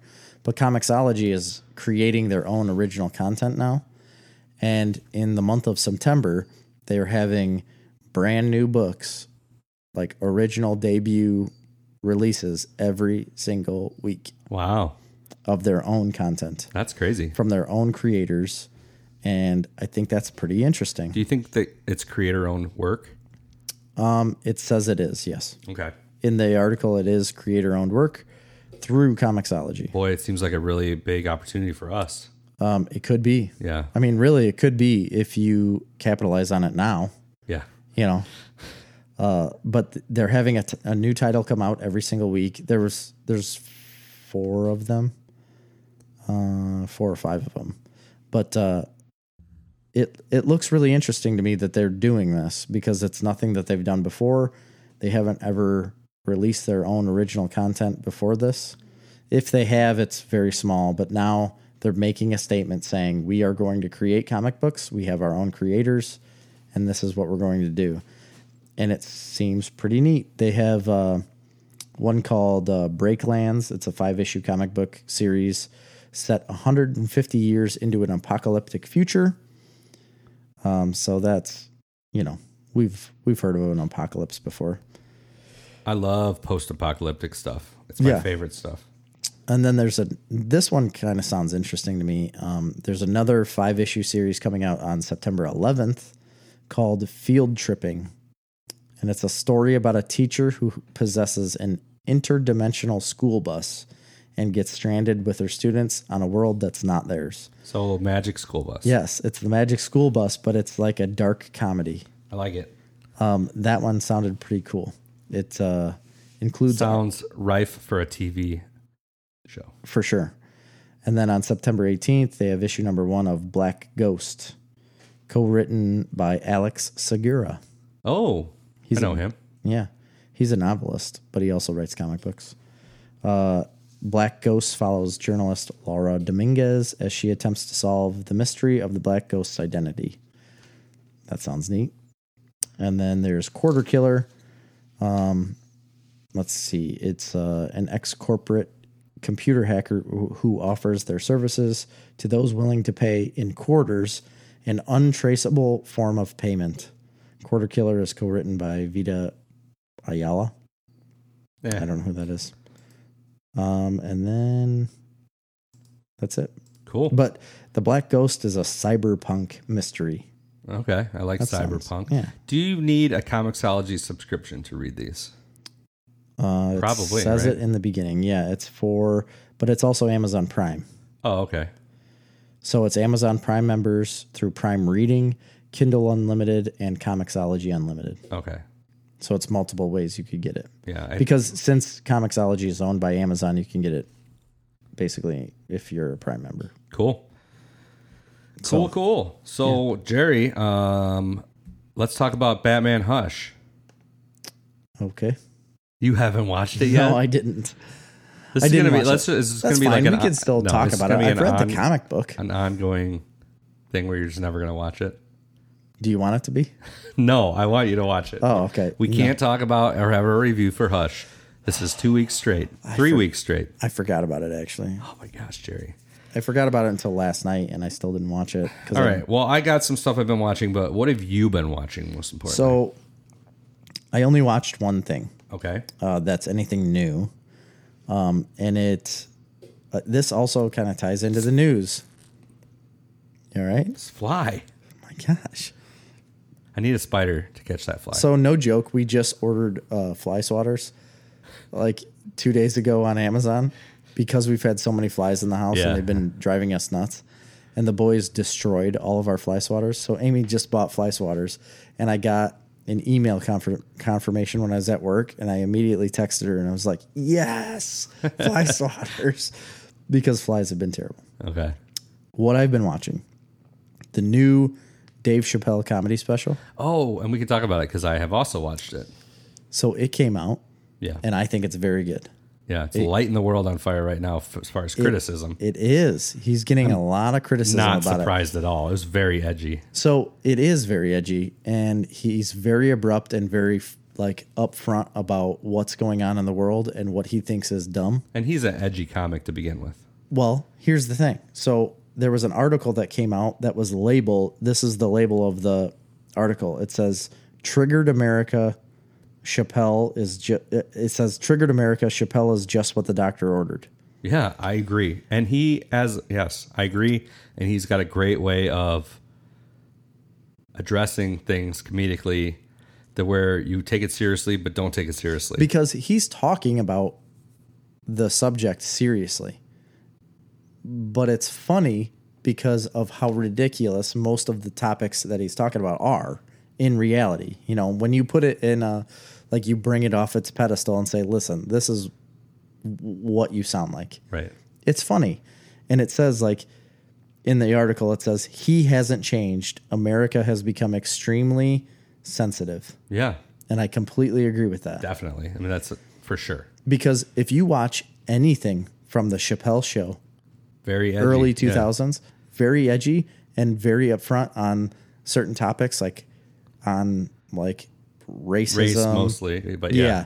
But all of that stuff is very forefront. Everybody thought it was hilarious. Nobody ever talked about it. I think the issue in this one is that people are having is he turned his focus from it's okay. It was always okay for him to be edgy about racism. Yeah. Okay. But in this one, he turns his focus to other matters like, feminism and transgender stuff. And he talks about a lot of these types of things. And all of a sudden, it's not okay for him to talk about that stuff anymore. Right. Which is ridiculous. You know what I mean? Oh, okay. So it's okay for him to be edgy and talk about racism because he's black. Right. But the second he steps out of that and does the same thing on another topic, triggered. Watch out. You know what I mean? It is completely like that. And he can And he talks about it in the special. That's what's the thing about all the outrage. I'm like, he talks about the outrage in the special. He and directly and that he's going to addresses get that. the outrage, and he does not care. He immediately addresses what people are going to say about what he's saying. Right. He doesn't care, and he thinks it's funny. Yeah. And everybody in the audience thought it was funny, and me watching it, I thought it was funny. I just don't understand where the outrage comes from because he's a comic. And he is a stand-up comedian. And nothing is actually that super edgy in it, I don't think. But as far as so about a year ago or 2 years ago, he had like back-to-back specials on Netflix, right? What was this one on? Was it on Amazon? The newest one? Yeah. No, Netflix. There was some other big stand-up comic that just came out on Amazon. Jim Gaffigan. Oh, Jim Gaffigan. I watched that one. Yeah. But this one, and I liked those last ones. Oh, yeah. Jim Gaffigan's was really good. Well, I mean, his last two specials that were on Netflix, I liked. This one I felt like was on a whole different level. I felt like it was funnier, but also like he just seemed less depressed. I don't know. Like it felt more like old Chappelle. Yeah. I'm a huge fan of him as a stand-up comic. Obviously, everybody loves the Chappelle Show, but I really honestly believe, like, as a stand-up comic, he is the top. I mean, he's at the top. I agree. Of all time. I agree. Like, and I'm not saying he's the best of all time. I'm saying he's in the conversation. He's in the top 10. Especially right now. And right now is even better, but just everything works. So here's clicks with him. Here's one of the things he talked about, and this is not me condoning anything. This is just me saying what he said, right? And he talked about some like famous people that have committed suicide, and he said like all of like these people are making millions and millions of dollars and have everything that they could ever want, and end up committing suicide and going because they just go crazy basically because of everything that they have.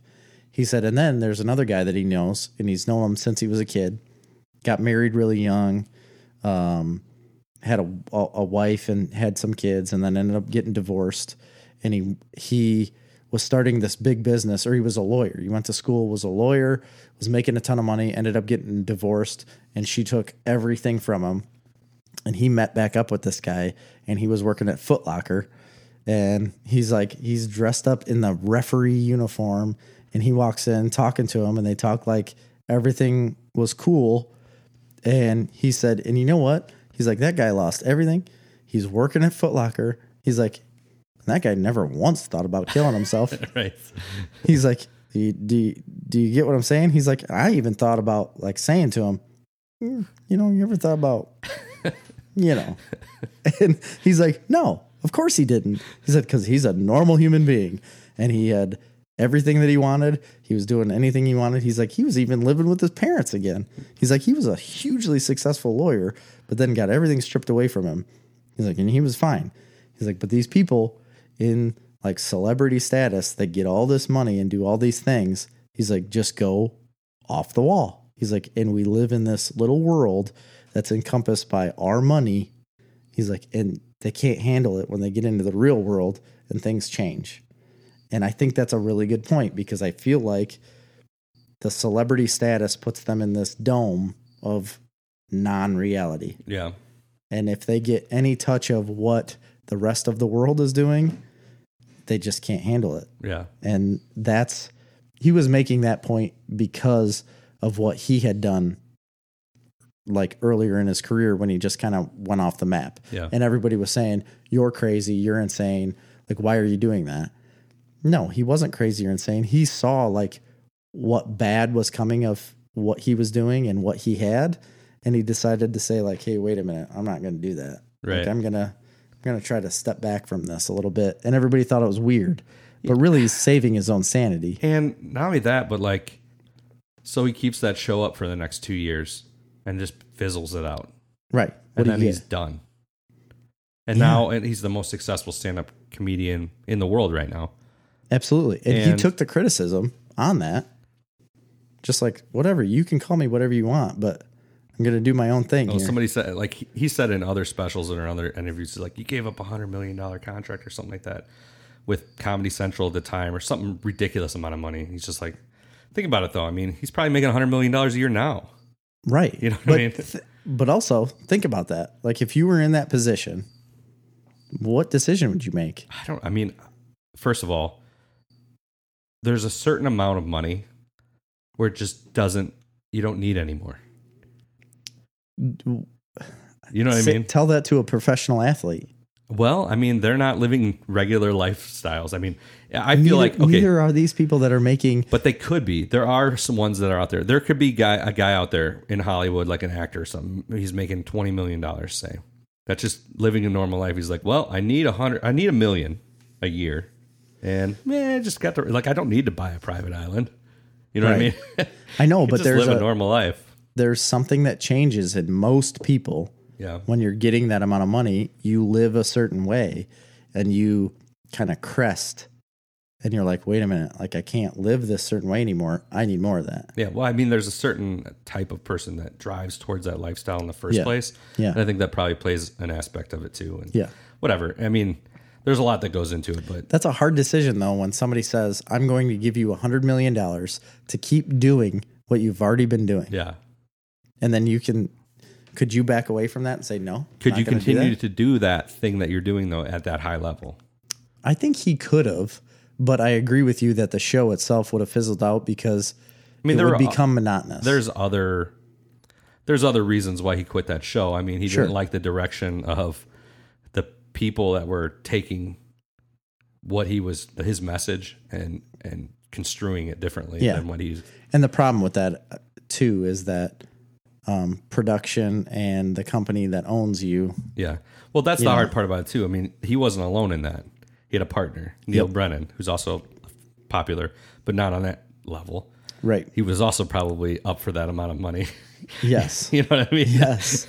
That's what I mean. That's a very hard decision to make. And say, for example, we had some success at doing what we're doing. we do. And let's put it in scale. Say like we were making $1 million a year. We had a very successful YouTube channel and podcast, whatever. And somebody came to us and was like, "Okay, we're going to give you this development deal. We're going to give you $1 million, guaranteed $2 million." All right.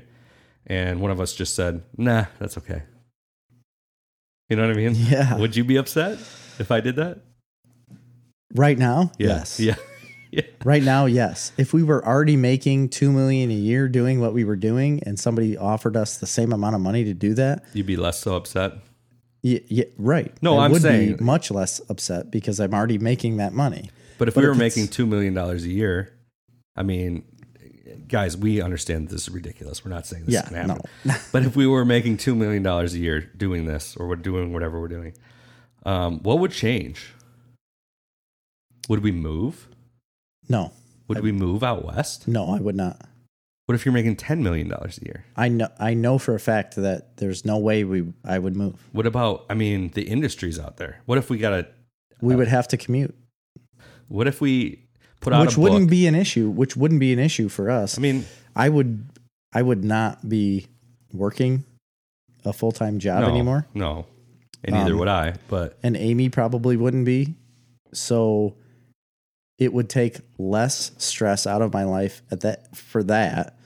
Obviously, we would gain more work with what we were doing, but no, I don't think I would ever move. no, I don't think I would either. And there's plenty of people who don't, by the way, who don't live in Hollywood that work in Hollywood. Yeah, We could afford enough to maybe have a little condo there. exactly. That's why I'm saying like we could commute back and forth to that when we needed to. What I'm saying is like if somebody offered us a huge amount of money at this point, when you're not making that money, and you said no, or if I said no, let's say, It'd be a problem. it would be a problem. Okay, so say we came out with a comic book, whatever, mild success, but some company like Amazon's like, hey, we're gonna make that show. Yeah. We're gonna buy the rights. We're gonna give you $10 million. You're gonna executive produce. But here's the stipulation: you need to move out here to make that happen. And for that time, we could do it. Yeah, I agree. I mean, they already give you the money. You could do it at the time. Go home on the weekends. Yeah, I mean, what's a $400 flight when they're giving you $20 million? a glimpse into our future. Right. No, the point of that is like you're being We should probably offered. finish our comic first. Yeah, that should happen. You're being offered a certain amount of money to do something and you're backing away from that for your own welfare, like your own personal good, like your mental health, physical health, whatever. I think that is a very stand-up thing to do and a very like strong, like mentally strong thing to do Yeah, I agree. in his mindset. But again, he was already a millionaire. Yeah, and he did kind of a little bit go a little off the rail. Some of those stand-up specials were a little off the rail. Some of those Were they? last ones. See, I don't know any of them. But no. Anyway, long story short, his new one is a must-see. I mean, I think it's really good. It is very, very And good. I'm a fan of stand-up comedy. I know I understand some people aren't, but it's a good watch. He also takes a very big stand on the whole Michael Jackson thing. Oh yeah. And that's causing some drama too. Actually, that was probably one of the funniest parts, I thought. I thought so too. Yeah. But I don't want to ruin it, but You don't, it's the thing that everybody thinks but doesn't want to say. and he said it. And that actually like got me when he said, well, It's like, but did he? and also like, do I really care? Yes. That's the thing. Cause he's like, but Michael Jackson made that music and it's very funny. You should watch it because I don't want to ruin it for you, but that part got me. But that's something that's being lost nowadays, which I worry about, right? So being able to separate things that people do with the kind of people that they are, and then having to be like, this person did this one thing 10 years ago. They said this one thing. Now, some things obviously are terrible, but say they said this one thing 10 years ago. So they're done forever, and everything they've ever done is garbage, and throw it all away. What that's called is cancel culture. Yeah, and I don't That's like what it's that. called right I don't now. like that. Like, I don't like the fact that, yeah, I get it. Bill Cosby, terrible human being. Yes. But how much do you really care?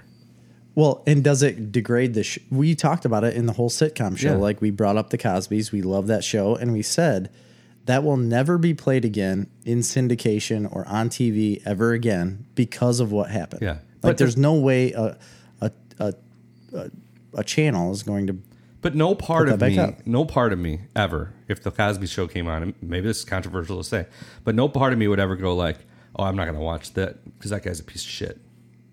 Like, no, because I can separate the fact that that show exists, the show that hundreds of people worked on. You know, I can separate the fact that that exists from a person that was involved in it that's a terrible person, apparently. And I agree with you, but how would that stand out to you if it was like a serial killer? I don't... You know what I mean? Do you see what I'm saying? Like, if you knew, like, if they found out, like, there was like 50 killings that happened over the last 25 years, Yeah, and it was Jerry Seinfeld, right. and you're like, holy crap, Jerry Seinfeld's been, this is fake, I'm making this up, been murdering people for 25 years. Like, could you watch Seinfeld anymore and think of it as the same way? I think I could. Really? Yeah, I don't... Seinfeld's my number one show. I love it. I love everything about it. Maybe if he murdered somebody that I knew, I'd be like, I'm not watching that. But, you know, it just feels so distant. I agree with you to a certain extent, but where does the line come in? That's a good question. Where does the line come in where you're like, wait a minute, I cannot watch I'm not that crossing anymore. that line. Yeah. So murder's off the table and date rape's off the table. Apparently. I don't know. I don't know what else there is, I guess. Yeah, I don't know either. I guess there isn't a line. I'll watch everything. I mean, controversial, politics, blah, blah, blah, whatever. Yeah. But we had a president that, like, did all that stuff. That's true. And nobody seems to care about that. That is true. I'm not talking our current president. I'm talking about past presidents and current president. I mean, there have been so many past presidents that I would consider terrible. having murdered. Oh, I'm sure. You know? And nobody does talk about that. You're right. Yeah. Wow. Hot button issue. And there's presidents that have, like, documentedly, like, raped people. Yeah. Nobody seems to care. No. And they're kind of loved. Yeah.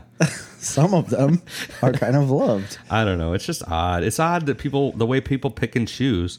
But I don't think it's a bad thing to separate, to be able to compartmentalize in your brain certain things. And I mean, that's part of being an adult. That's what I was going to say, is like it's a differentiation of people. This whole mindset that we got going on now of just throw it all away, it's very childish. You know what I mean? Yeah. It pretends to live in a world that's simple, that's black and white, which is not. It's not that way. The way the world works. And I think the reason why that's happening is because there's a whole generation of people that grew up in a world that was black and white. Yeah. That never had to really struggle for anything, that never really had anything not go their way. Right. You know, and so they're able to go and say, oh, that person did that one thing. Well, they're garbage, so why should we promote anything they have to do? Throw it all out. Yeah. Garbage. You know what I mean? Yeah. But it's not that simple. Like there's situations, you know, to the whole I blame everything on how we are like instantly gratified. Everything we do, everything we have, it's instant gratification. So if something does not satisfy you right now, you could move on to something else that does. Yeah. And you can forget about it. Yeah. So that's the world we live in, to where we can forget about anything we don't like and focus on what we do like in the present. It probably goes back to like the immediate, starting from the 90s, basically with computers, like the immediate, the pace of innovation has become so fast. That's what it is. Yeah. And like every nobody has any patience. Like it didn't used to be like that. You know what I mean? You had to wait. Like when you were like, oh man, I want this one thing to exist or change. And then like over the course of 15 years, something evolves from that idea. But now it's like, if it doesn't happen within 6 months, fuck it. And we're on the fringe of that. Like when we were growing up, we didn't necessarily have all of that instant gratification, or like what was being created. Like it was being created in our childhood until our adulthood. Now, when we have that, our kids are going to be so much different than that. Yeah, that technology, that really only exists, first of all, in technology, but it's bled over into every facet of our being. People want that in medicine. People want that in entertainment. People want that in vehicles. They want that in everything. They're like, they want that pace of innovation. But it all costs resources. That's the issue. Yes. Well, resources are a huge issue, yeah. Especially in today's day and age. Like technological resources are abundant, right? So like computing power can abundantly, exponentially increase. Which it has. We hold in our hands a computer that is more powerful than what sent us to the moon. Right. But and relatively, I understand that it's not easy, and I understand there's people that create this stuff, and that are geniuses that do this stuff. But relatively, you're taking an infinite resource and utilizing it at an exponential rate. But there are certain things in life that are not infinite resources. You know what I mean? There's so many things. But another thing, like if you're thinking into the future, like right now we think of those people as geniuses. In the future, are they going to be thought of as geniuses, or are they going to be thought of as like, well, this was kind of like you should have known this? It always gets me back to something I always think about. Isn't that weird? People think that they're smarter now than people were 100 years ago. Completely not true. When you're I don't think it's true. No, I don't think so either. When you're trying to figure out something that's never existed, when you're talking about something as simple as a car, like the engineering of a vehicle to someone that has never had a vehicle is the same thing as us trying to make a new computer that has never existed. Yeah. Right? It's just on a different scale. I also think people just have no concept of what intelligence is. Oh, man, now we're getting deep. You know what I mean? They don't, though. People don't understand what that means when you say that word. They don't. They think they're smarter now because they have an iPhone and a computer. That doesn't make you smarter. It's making us dumber. It's 100%. I can't remember a phone number now. I could not tell you what your phone number is because you're in my phone as Chris Harford. Yeah. So I click Chris Harford and it dials. I don't necessarily know if that's intelligence, though. I mean, like, I think people's critical thinking abilities have. I think it's the same thing.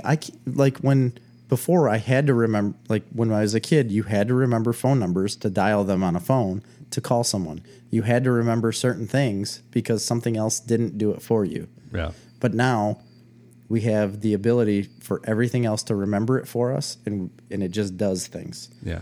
At a touch of a button, things will do it for you, and you don't have to physically remember or compute anything. Right. Well, and that's it. One aspect of this people might not understand is in farming. This is a big one, right? So, 30 years ago, or back in the 70s or 80s, these guys, these farmers, if they had a problem, they had to go out with a torch and a welder and build a solution. Yes. Or make something else that worked, because there wasn't an industry of that, right? And now it's going out and just buying the solution. Yes. Everything is bought. Yeah. It's not made. It's just interesting. It's a very deep conversation. But I do have some I'm watching that I would like to talk about, and we don't have a lot of time left now. All right. Do you have any more? No, that was the only thing that I'll do this really quickly because there's one main one I want to talk about. I've been continuing to watch The Righteous Gemstones. Oh, you have? On HBO. It's a week-to-week show. So I'm not going to talk about it a ton until the end of it because I don't want to sit here and rehash it every week. It's really good. You like it a lot. Fantastic. Okay. Really funny, amazing cast, very dark comedy. Everything John Goodman's in, I'm in. And he's a relatively small part of the show. It's mainly Danny McBride and Adam Devine, and I don't know what their sister's name is. That's the guy's name. Yeah. We couldn't think of his name. They're really funny, and it's a ridiculous show, obviously. Yeah. It's like a ridiculous... I wouldn't say as ridiculous as like Eastbound and Down, but it's very much like Vice Principals. If you ever watched his show Vice Principals, yeah, it's kind of like that. The premise is goofy, but it's very dark, very very dark show. And I love dark comedies. Yeah, and I can't. It's great. Everybody needs to be watching The Righteous. What's that on? It's on HBO. HBO. It's an HBO show. Okay. Real quickly, I started watching the new Dark Crystal show. Oh. Did you? On Netflix. Gosh, I was going to start it. Haven't gotten too far into it. I watched the first episode.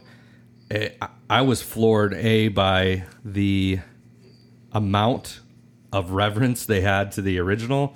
It's the same, man. It is Jim Henson's Muppet Company, whatever. Yes. And it's the Muppets, or they're not the Muppets, but you know what I mean. It's they're practical puppets. effects. Yeah, it's practical. But they mixed it with some great like visuals. They've definitely upped the budget. I really forgot how much I love the original movie. First off, and am super excited because they took a short movie basically, and they're creating. You don't realize how they can expand in this gigantic world. Yeah, so it's going to create a universe like Lord of the Rings or Dune or something like that. It's going to create that whole universe, and we get to live and play in that. And I know the puppets are a little goofy. They are, for sure, very goofy. They didn't like up the production value of the puppets because they had more money. They're like the original things. And that was the goal. They wanted to keep it the same. It looks goofy at times, but I think it's going to be really good, and I'm excited to watch more. But I got sidetracked by that show because Amazon, just lighting the world on fire, dropped their new show. I don't know what is going on over there. They're doing something right. They're just blowing it out of the water. It's because they got the cage. All the money, yeah. Because they had the Marvelous Mrs. Maisel. They had The Boys. They've had... The Boys changed things. Shows that are unbelievable. And then they dropped this little gem that I didn't even know about into our hands, and it's called Carnival Row. I haven't even heard of this. It's big budget. It's a big deal. Have I heard of this? It's their new show. They just launched it, starring Orlando Bloom. So they went big. They got Orlando Bloom. He's great in it. Man, I forgot how much I missed seeing him because I haven't seen him in much. No, the last thing Pirates of the Caribbean. Yeah, that's the last thing I remember him being in. He's been in a couple other really good movies. He was in that one where they did they were in the Middle East for the Crusades. That was pretty good. Kingdom of Heaven, maybe. That's an old movie. Yeah, it's older. He's super good in it. It is how how do I describe this? It's a Victorian era world. He is a police inspector. Okay. The world in which this inhabits is a large universe as well, of men, the Fae, they call them, which are fairies. Oh. The Pucks, which are, horns on their head and the hoofs on the bottom. It's like the integration of men into these different fantasy characters. Is this like Saga? It's like Saga. That reminds me of Saga. It very much reminds you of Saga. It's Saga, the TV show, but in a Victorian era horror, crime, steampunky, springs and things. Industrial age world. There's lots of magic. There's lots of mythical beasts. But it takes the premise, of course, because it's 2019, and relates it to basically all of these different worlds, like the land of the Fae, the fairies, which is basically Ireland, Okay. for all intents and purposes. Makes sense. And these other animals and beasts that are in different areas, the men come and basically start taking over these areas, and they have these two different factions of men Leave it to the man. fighting. And this one faction, the Burg, which is where this is set, actually fought with the Fae against the invading army, which I don't know what they'd be, maybe like almost kind of in like a Germany type way situation. Okay. And so they basically lost that war. This is like prior to the show. So all of these Fae, these fairies and these Pucks and these other things have come to the Burg, which is basically England, in this Victorian era, but they're refugees essentially. Oh. And they're lower than lower class citizens. I mean, and all the people that live in this we hate these. I mean, it's very an immigration story. Yeah. It's basically we hate, their servants or their indentured servants, or they're a lower class. They're a servant class. They can't go in. Like, for example, the Fae cannot go into like a museum unaccompanied by a human. Really? And so the premise of the show, that's the backdrop of this show, this very tense environment. And they do a very good job of creating a really tense feeling environment at all times. Okay. It's also very dark. There's lots of dark magic and things like that play into this. But the central story is Orlando Bloom's character, who's an inspector. And in a sense, it's kind of a police drama, procedural type thing. Buddy cop story. No. Oh, okay. More like a gritty cop story. Okay. Where he's like investigating murders, essentially, strings of murders. Yep. Serial killers, but there's lots of twists and turns, and behind it all there's kind of the political drama of the parliament. One side of the parliament's like pro-immigration, one side's very anti-immigration. It's a very right and left political in that respect. So they bring all that in. Too early on, you kind of get the idea like, more of this. Right. That's more of this like that's how it social sounds. Justice warrior Yeah, type that's stuff. how it sounds. But they play it off right, and you kind of disappear into this world. And so the central story is him as this police inspector, and when he was off at war in the land of the Fae, they fought alongside the fairies, right? And he fell in love with one of them. Oh. And so it is like Saga. Very much so. And they split up, and basically he comes back. She stays there. Eventually, she gets back over there. There's lots of drama there, of course. There's drama all over the place, and then there's a huge reveal with him, and it sets the tone up for season 2 masterfully. He's a horny goat. I'm not going to tell you. Okay. But there's also this subplot where they're like the rich elite, right, are very, very racist. Like all their servants are, of course, they are Pucks, which they call them, which are the horn people, the horny goats. But this rich Puck who's very, very rich, and they don't know why. Yeah, how? He made his fortune somewhere else in the world. Anyway, he moved there and he buys this house in this like really high end area where all the mansions and all the rich people live, and it's like a social travesty, And so their next door neighbors, this boy or this man and woman who are brother and sister, their parents had died, they inherited their fortune, like are appalled by this. But then slowly there's relationships form. It is a great freaking show. It's a must watch. How many episodes is it? 8 maybe? Hour long. 8 hour long episodes. The production quality is out of this world. Okay. Really? The production quality is incredible. The amount of money they spent on this is incredible. The look, the cinematography, the costume design. This has got awards written all over it. Is there anybody else in it that's a big name besides Orlando Bloom? There's a couple guys in it that you'll recognize, but I don't know their names. Yeah. The Chancellor, who's one of the main, he's the Chancellor of the Parliament. Yeah. He's recognizable. I can't remember his name. Other than that, no. The girl who plays the main girl, who's the fairy, is unbelievably good. I don't know that I've seen her in anything, to be honest. This is a home run. I absolutely loved it. It's very much like Saga. In fact, when I was watching it, I'm like, man, this takes Saga out of space and puts it in Victorian England in an immigration crisis. And it's a very, very interesting show. Well, you sold me.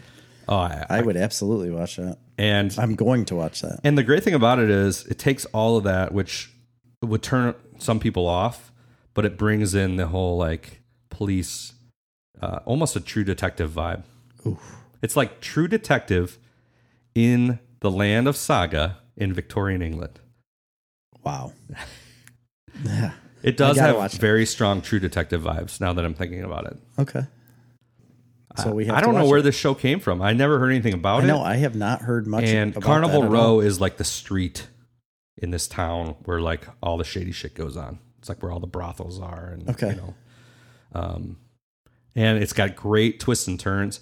The ending is a huge spoiler twist and turn that throws you all around. But I will say, you'll probably see it coming. I did a couple episodes before, and you kind of, what's going to happen. Is that kind of like I think they could have, no, but it would have been way more mind blowing if you didn't figure it out ahead of time. Right. I don't know that you could watch it without necessarily you got a pretty good idea by the end what the big turn's going to be. Okay. But there is one big turn with Orlando Bloom's character that does throw you pretty big. It's really good, man. Awesome. Check it out. Carnival Row. I can't wait for season 2 and season 1 just dropped. So I'm like, oh my God, I got to wait. What? I don't even know how long. I don't know if they could turn this show around in a year. Did Amazon do that week by week? Or no, is it? No, it was a full drop. Yeah. One? Netflix, that's another news thing that I forgot to say, is Netflix is going to start putting certain shows out week to week. I don't know if I like that. I don't like it at all. I don't like that. I don't think Netflix should do it. They're trying That's what to change HBO it up, does. And it's kind of annoying. Amazon did that with a few shows too. Did it? Yeah. And I am not a fan of it. The whole reason I went to streaming services is to get all of it in one shot. Yeah. Like I could watch it whenever I wanted instead of wait. I don't know. There's something really great about waiting week to week on a show. You live with it a lot longer. Absolutely. You don't digest it as a movie it's and throw back it away. To the whole like instant gratification thing. Right. Like that's what we want. But I will say in the case of this show, if it was a week to week show, I think it could potentially be harder to watch. It's definitely one that's great for binging because it's so heavy. Really? I could see it on one of those. Some shows are so heavy that like if you're watching them week to week, it's almost like too exhausting. Yeah. And this one, you just get sucked in, you watch it. It's 8 episodes. It doesn't take long to watch. It's just like The Boys. I think it's the same length and everything. And I watched The Boys really fast. 8 How episodes, did you watch this? Where did you find the time to watch 8 episodes of I've the been show? watching it at night. I got hooked, man. I got hooked. I tell you what, I went to a 10-hour shift. I only work 4 days a week now, but man, I go to bed a heck of a lot earlier. So like, gotta wake up early. Yeah. Well, That's I don't tough. go to bed early. So Yeah, I know. I got this little thing that tracks my sleep on my phone, which is really cool. It's called Sleep Cycle. Yeah. And it stays on all night long. And it works off the microphone. And it keeps saying like, sleep more, sleep more. No. So what it does is it can like detect your movements at night. And that's how it determines like how deep of a sleep you are. Yeah. And it'll actually, if you snore at all, which I don't really too much, but Oof, it'll I do. record segments of every time you snored, and you can listen to them, and it'll say you snored for 3 minutes 7 last hours. night. The most I've had, and I don't snore other than if I've been drinking. The most I had was like 15 minutes. Oh my gosh, mine would be off the charts. But it takes all that data, like how long you slept, how much you moved around, how deep of a sleep you got into, how much you snored, and it gives you a sleep score wow. at the end of the night. When you wake up first thing in the morning, Is this part of a? it's an app you have to buy. I think it's $2. Is it on like an Apple Watch or? You can run it off your watch, but you just need your phone. That's it. You just set it on the table next to you in a certain position, I do that and every night, anyways. and it uses the microphone to record by the sounds you're making at night and how you're tossing or moving. And it actually, I had this app before, and you set it on your bed, and it worked off the accelerometer by vibration. Yeah. But it seems to work better now with this microphone. I was gonna say because I've got one of those spongy beds that doesn't transfer Right. movement, Well, the cool thing about it is, so if you got to wake up at like 6:30, or 4:15. whatever it is, you can set it to just wake you up at 6:30, or you can set it to do like the active wake up, where in any time for the half an hour preceding that, it will pick when you're in your lightest sleep And wake and you up. wake you up then. That's what I need. And it has this really awesome, really gentle.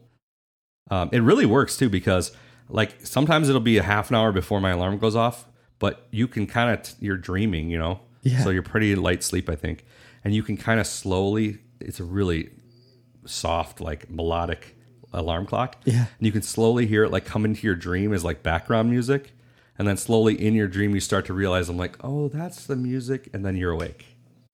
Wow, It's kind of cool. that's the most interesting thing you've said all night. Sleep cycle, and I'm in. it's so cool. There was What's it something- cost? I think it's $2.99. Oof, steep. So I really like it. I'm gonna buy it. Now I'm obsessed with getting like a higher sleep score. The best I've gotten is like 90%. That's pretty good. But anyway, the reason I brought it up Can you is get because 100%? I'm sure you can. The problem is you have to sleep more than 6 hours in a night, probably, because every night oh, that was the thing. When you wake up first thing in the morning and grab your watch, it turns your light on, and you put your finger on the camera, and it takes your resting heart rate when you wake up.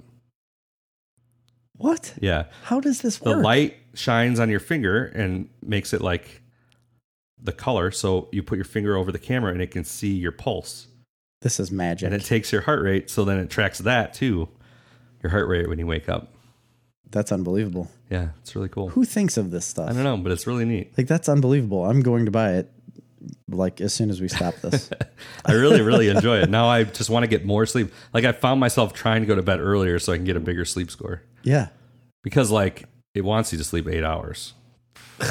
Is that a thing? Yeah, or 9 hours, or it even says like 9 or 10 would be better. And you're like, That's not going to happen. if I'm gonna sleep, I'd have to go to bed at like 6, 7 o'clock. Yeah. That's just not going to happen for me. And you wake up at 4, Yeah. 4:30, 4:15. 4:15. You would have to go to bed. When would you have to go to bed to get 10 hours of sleep? 6:15. No. Yeah. Oh, 10 hours. Yeah. For 10 hours. Yeah. I have to go to bed at 6:15. That's not going to happen. Ever. Even to get 8, you'd have to go to bed at 8:15. Right. That doesn't happen either. Yeah. Not even close. My kids don't even go to bed that early. Yeah. It's hard to get kids to go to bed that early. It's not going to happen. But Well, that's a cool app. we are over our time, We're done for this episode of Snarf Talk. and this should be coming out on Fridays. As you guys remember, we're coming out on Fridays. Yes. We might shift that and come out on Tuesdays. We just need to figure out a time when we're willing to give you guys a week and a half between episodes. Right. I think Tuesdays would be a better release date. But Do you? Yeah, I do. Okay. Also, check out youtube.com/snarfcomics. We got video. All of our podcasts are on there for video, but also we have little videos we put out of Wizard. We're going to have one for the Renaissance Fair. We have clips and interviews coming out for all of our Snarf Talk road trips. Maybe a music video. Yeah, maybe. We discussed that. I think we might do a music video. We just have to buy the rights to a song. We can do it. Check out our Instagram at Snarf Comics. We're on Facebook as well at Snarf Comics, and not occasionally on Twitter. Every once in a while. Yeah, that's it. All right. All right, see you guys. Check you later. We're supposed to do the whole for Snarf Talk. For Snarf Talk this week. I'm Jerry. I'm Chris. See ya.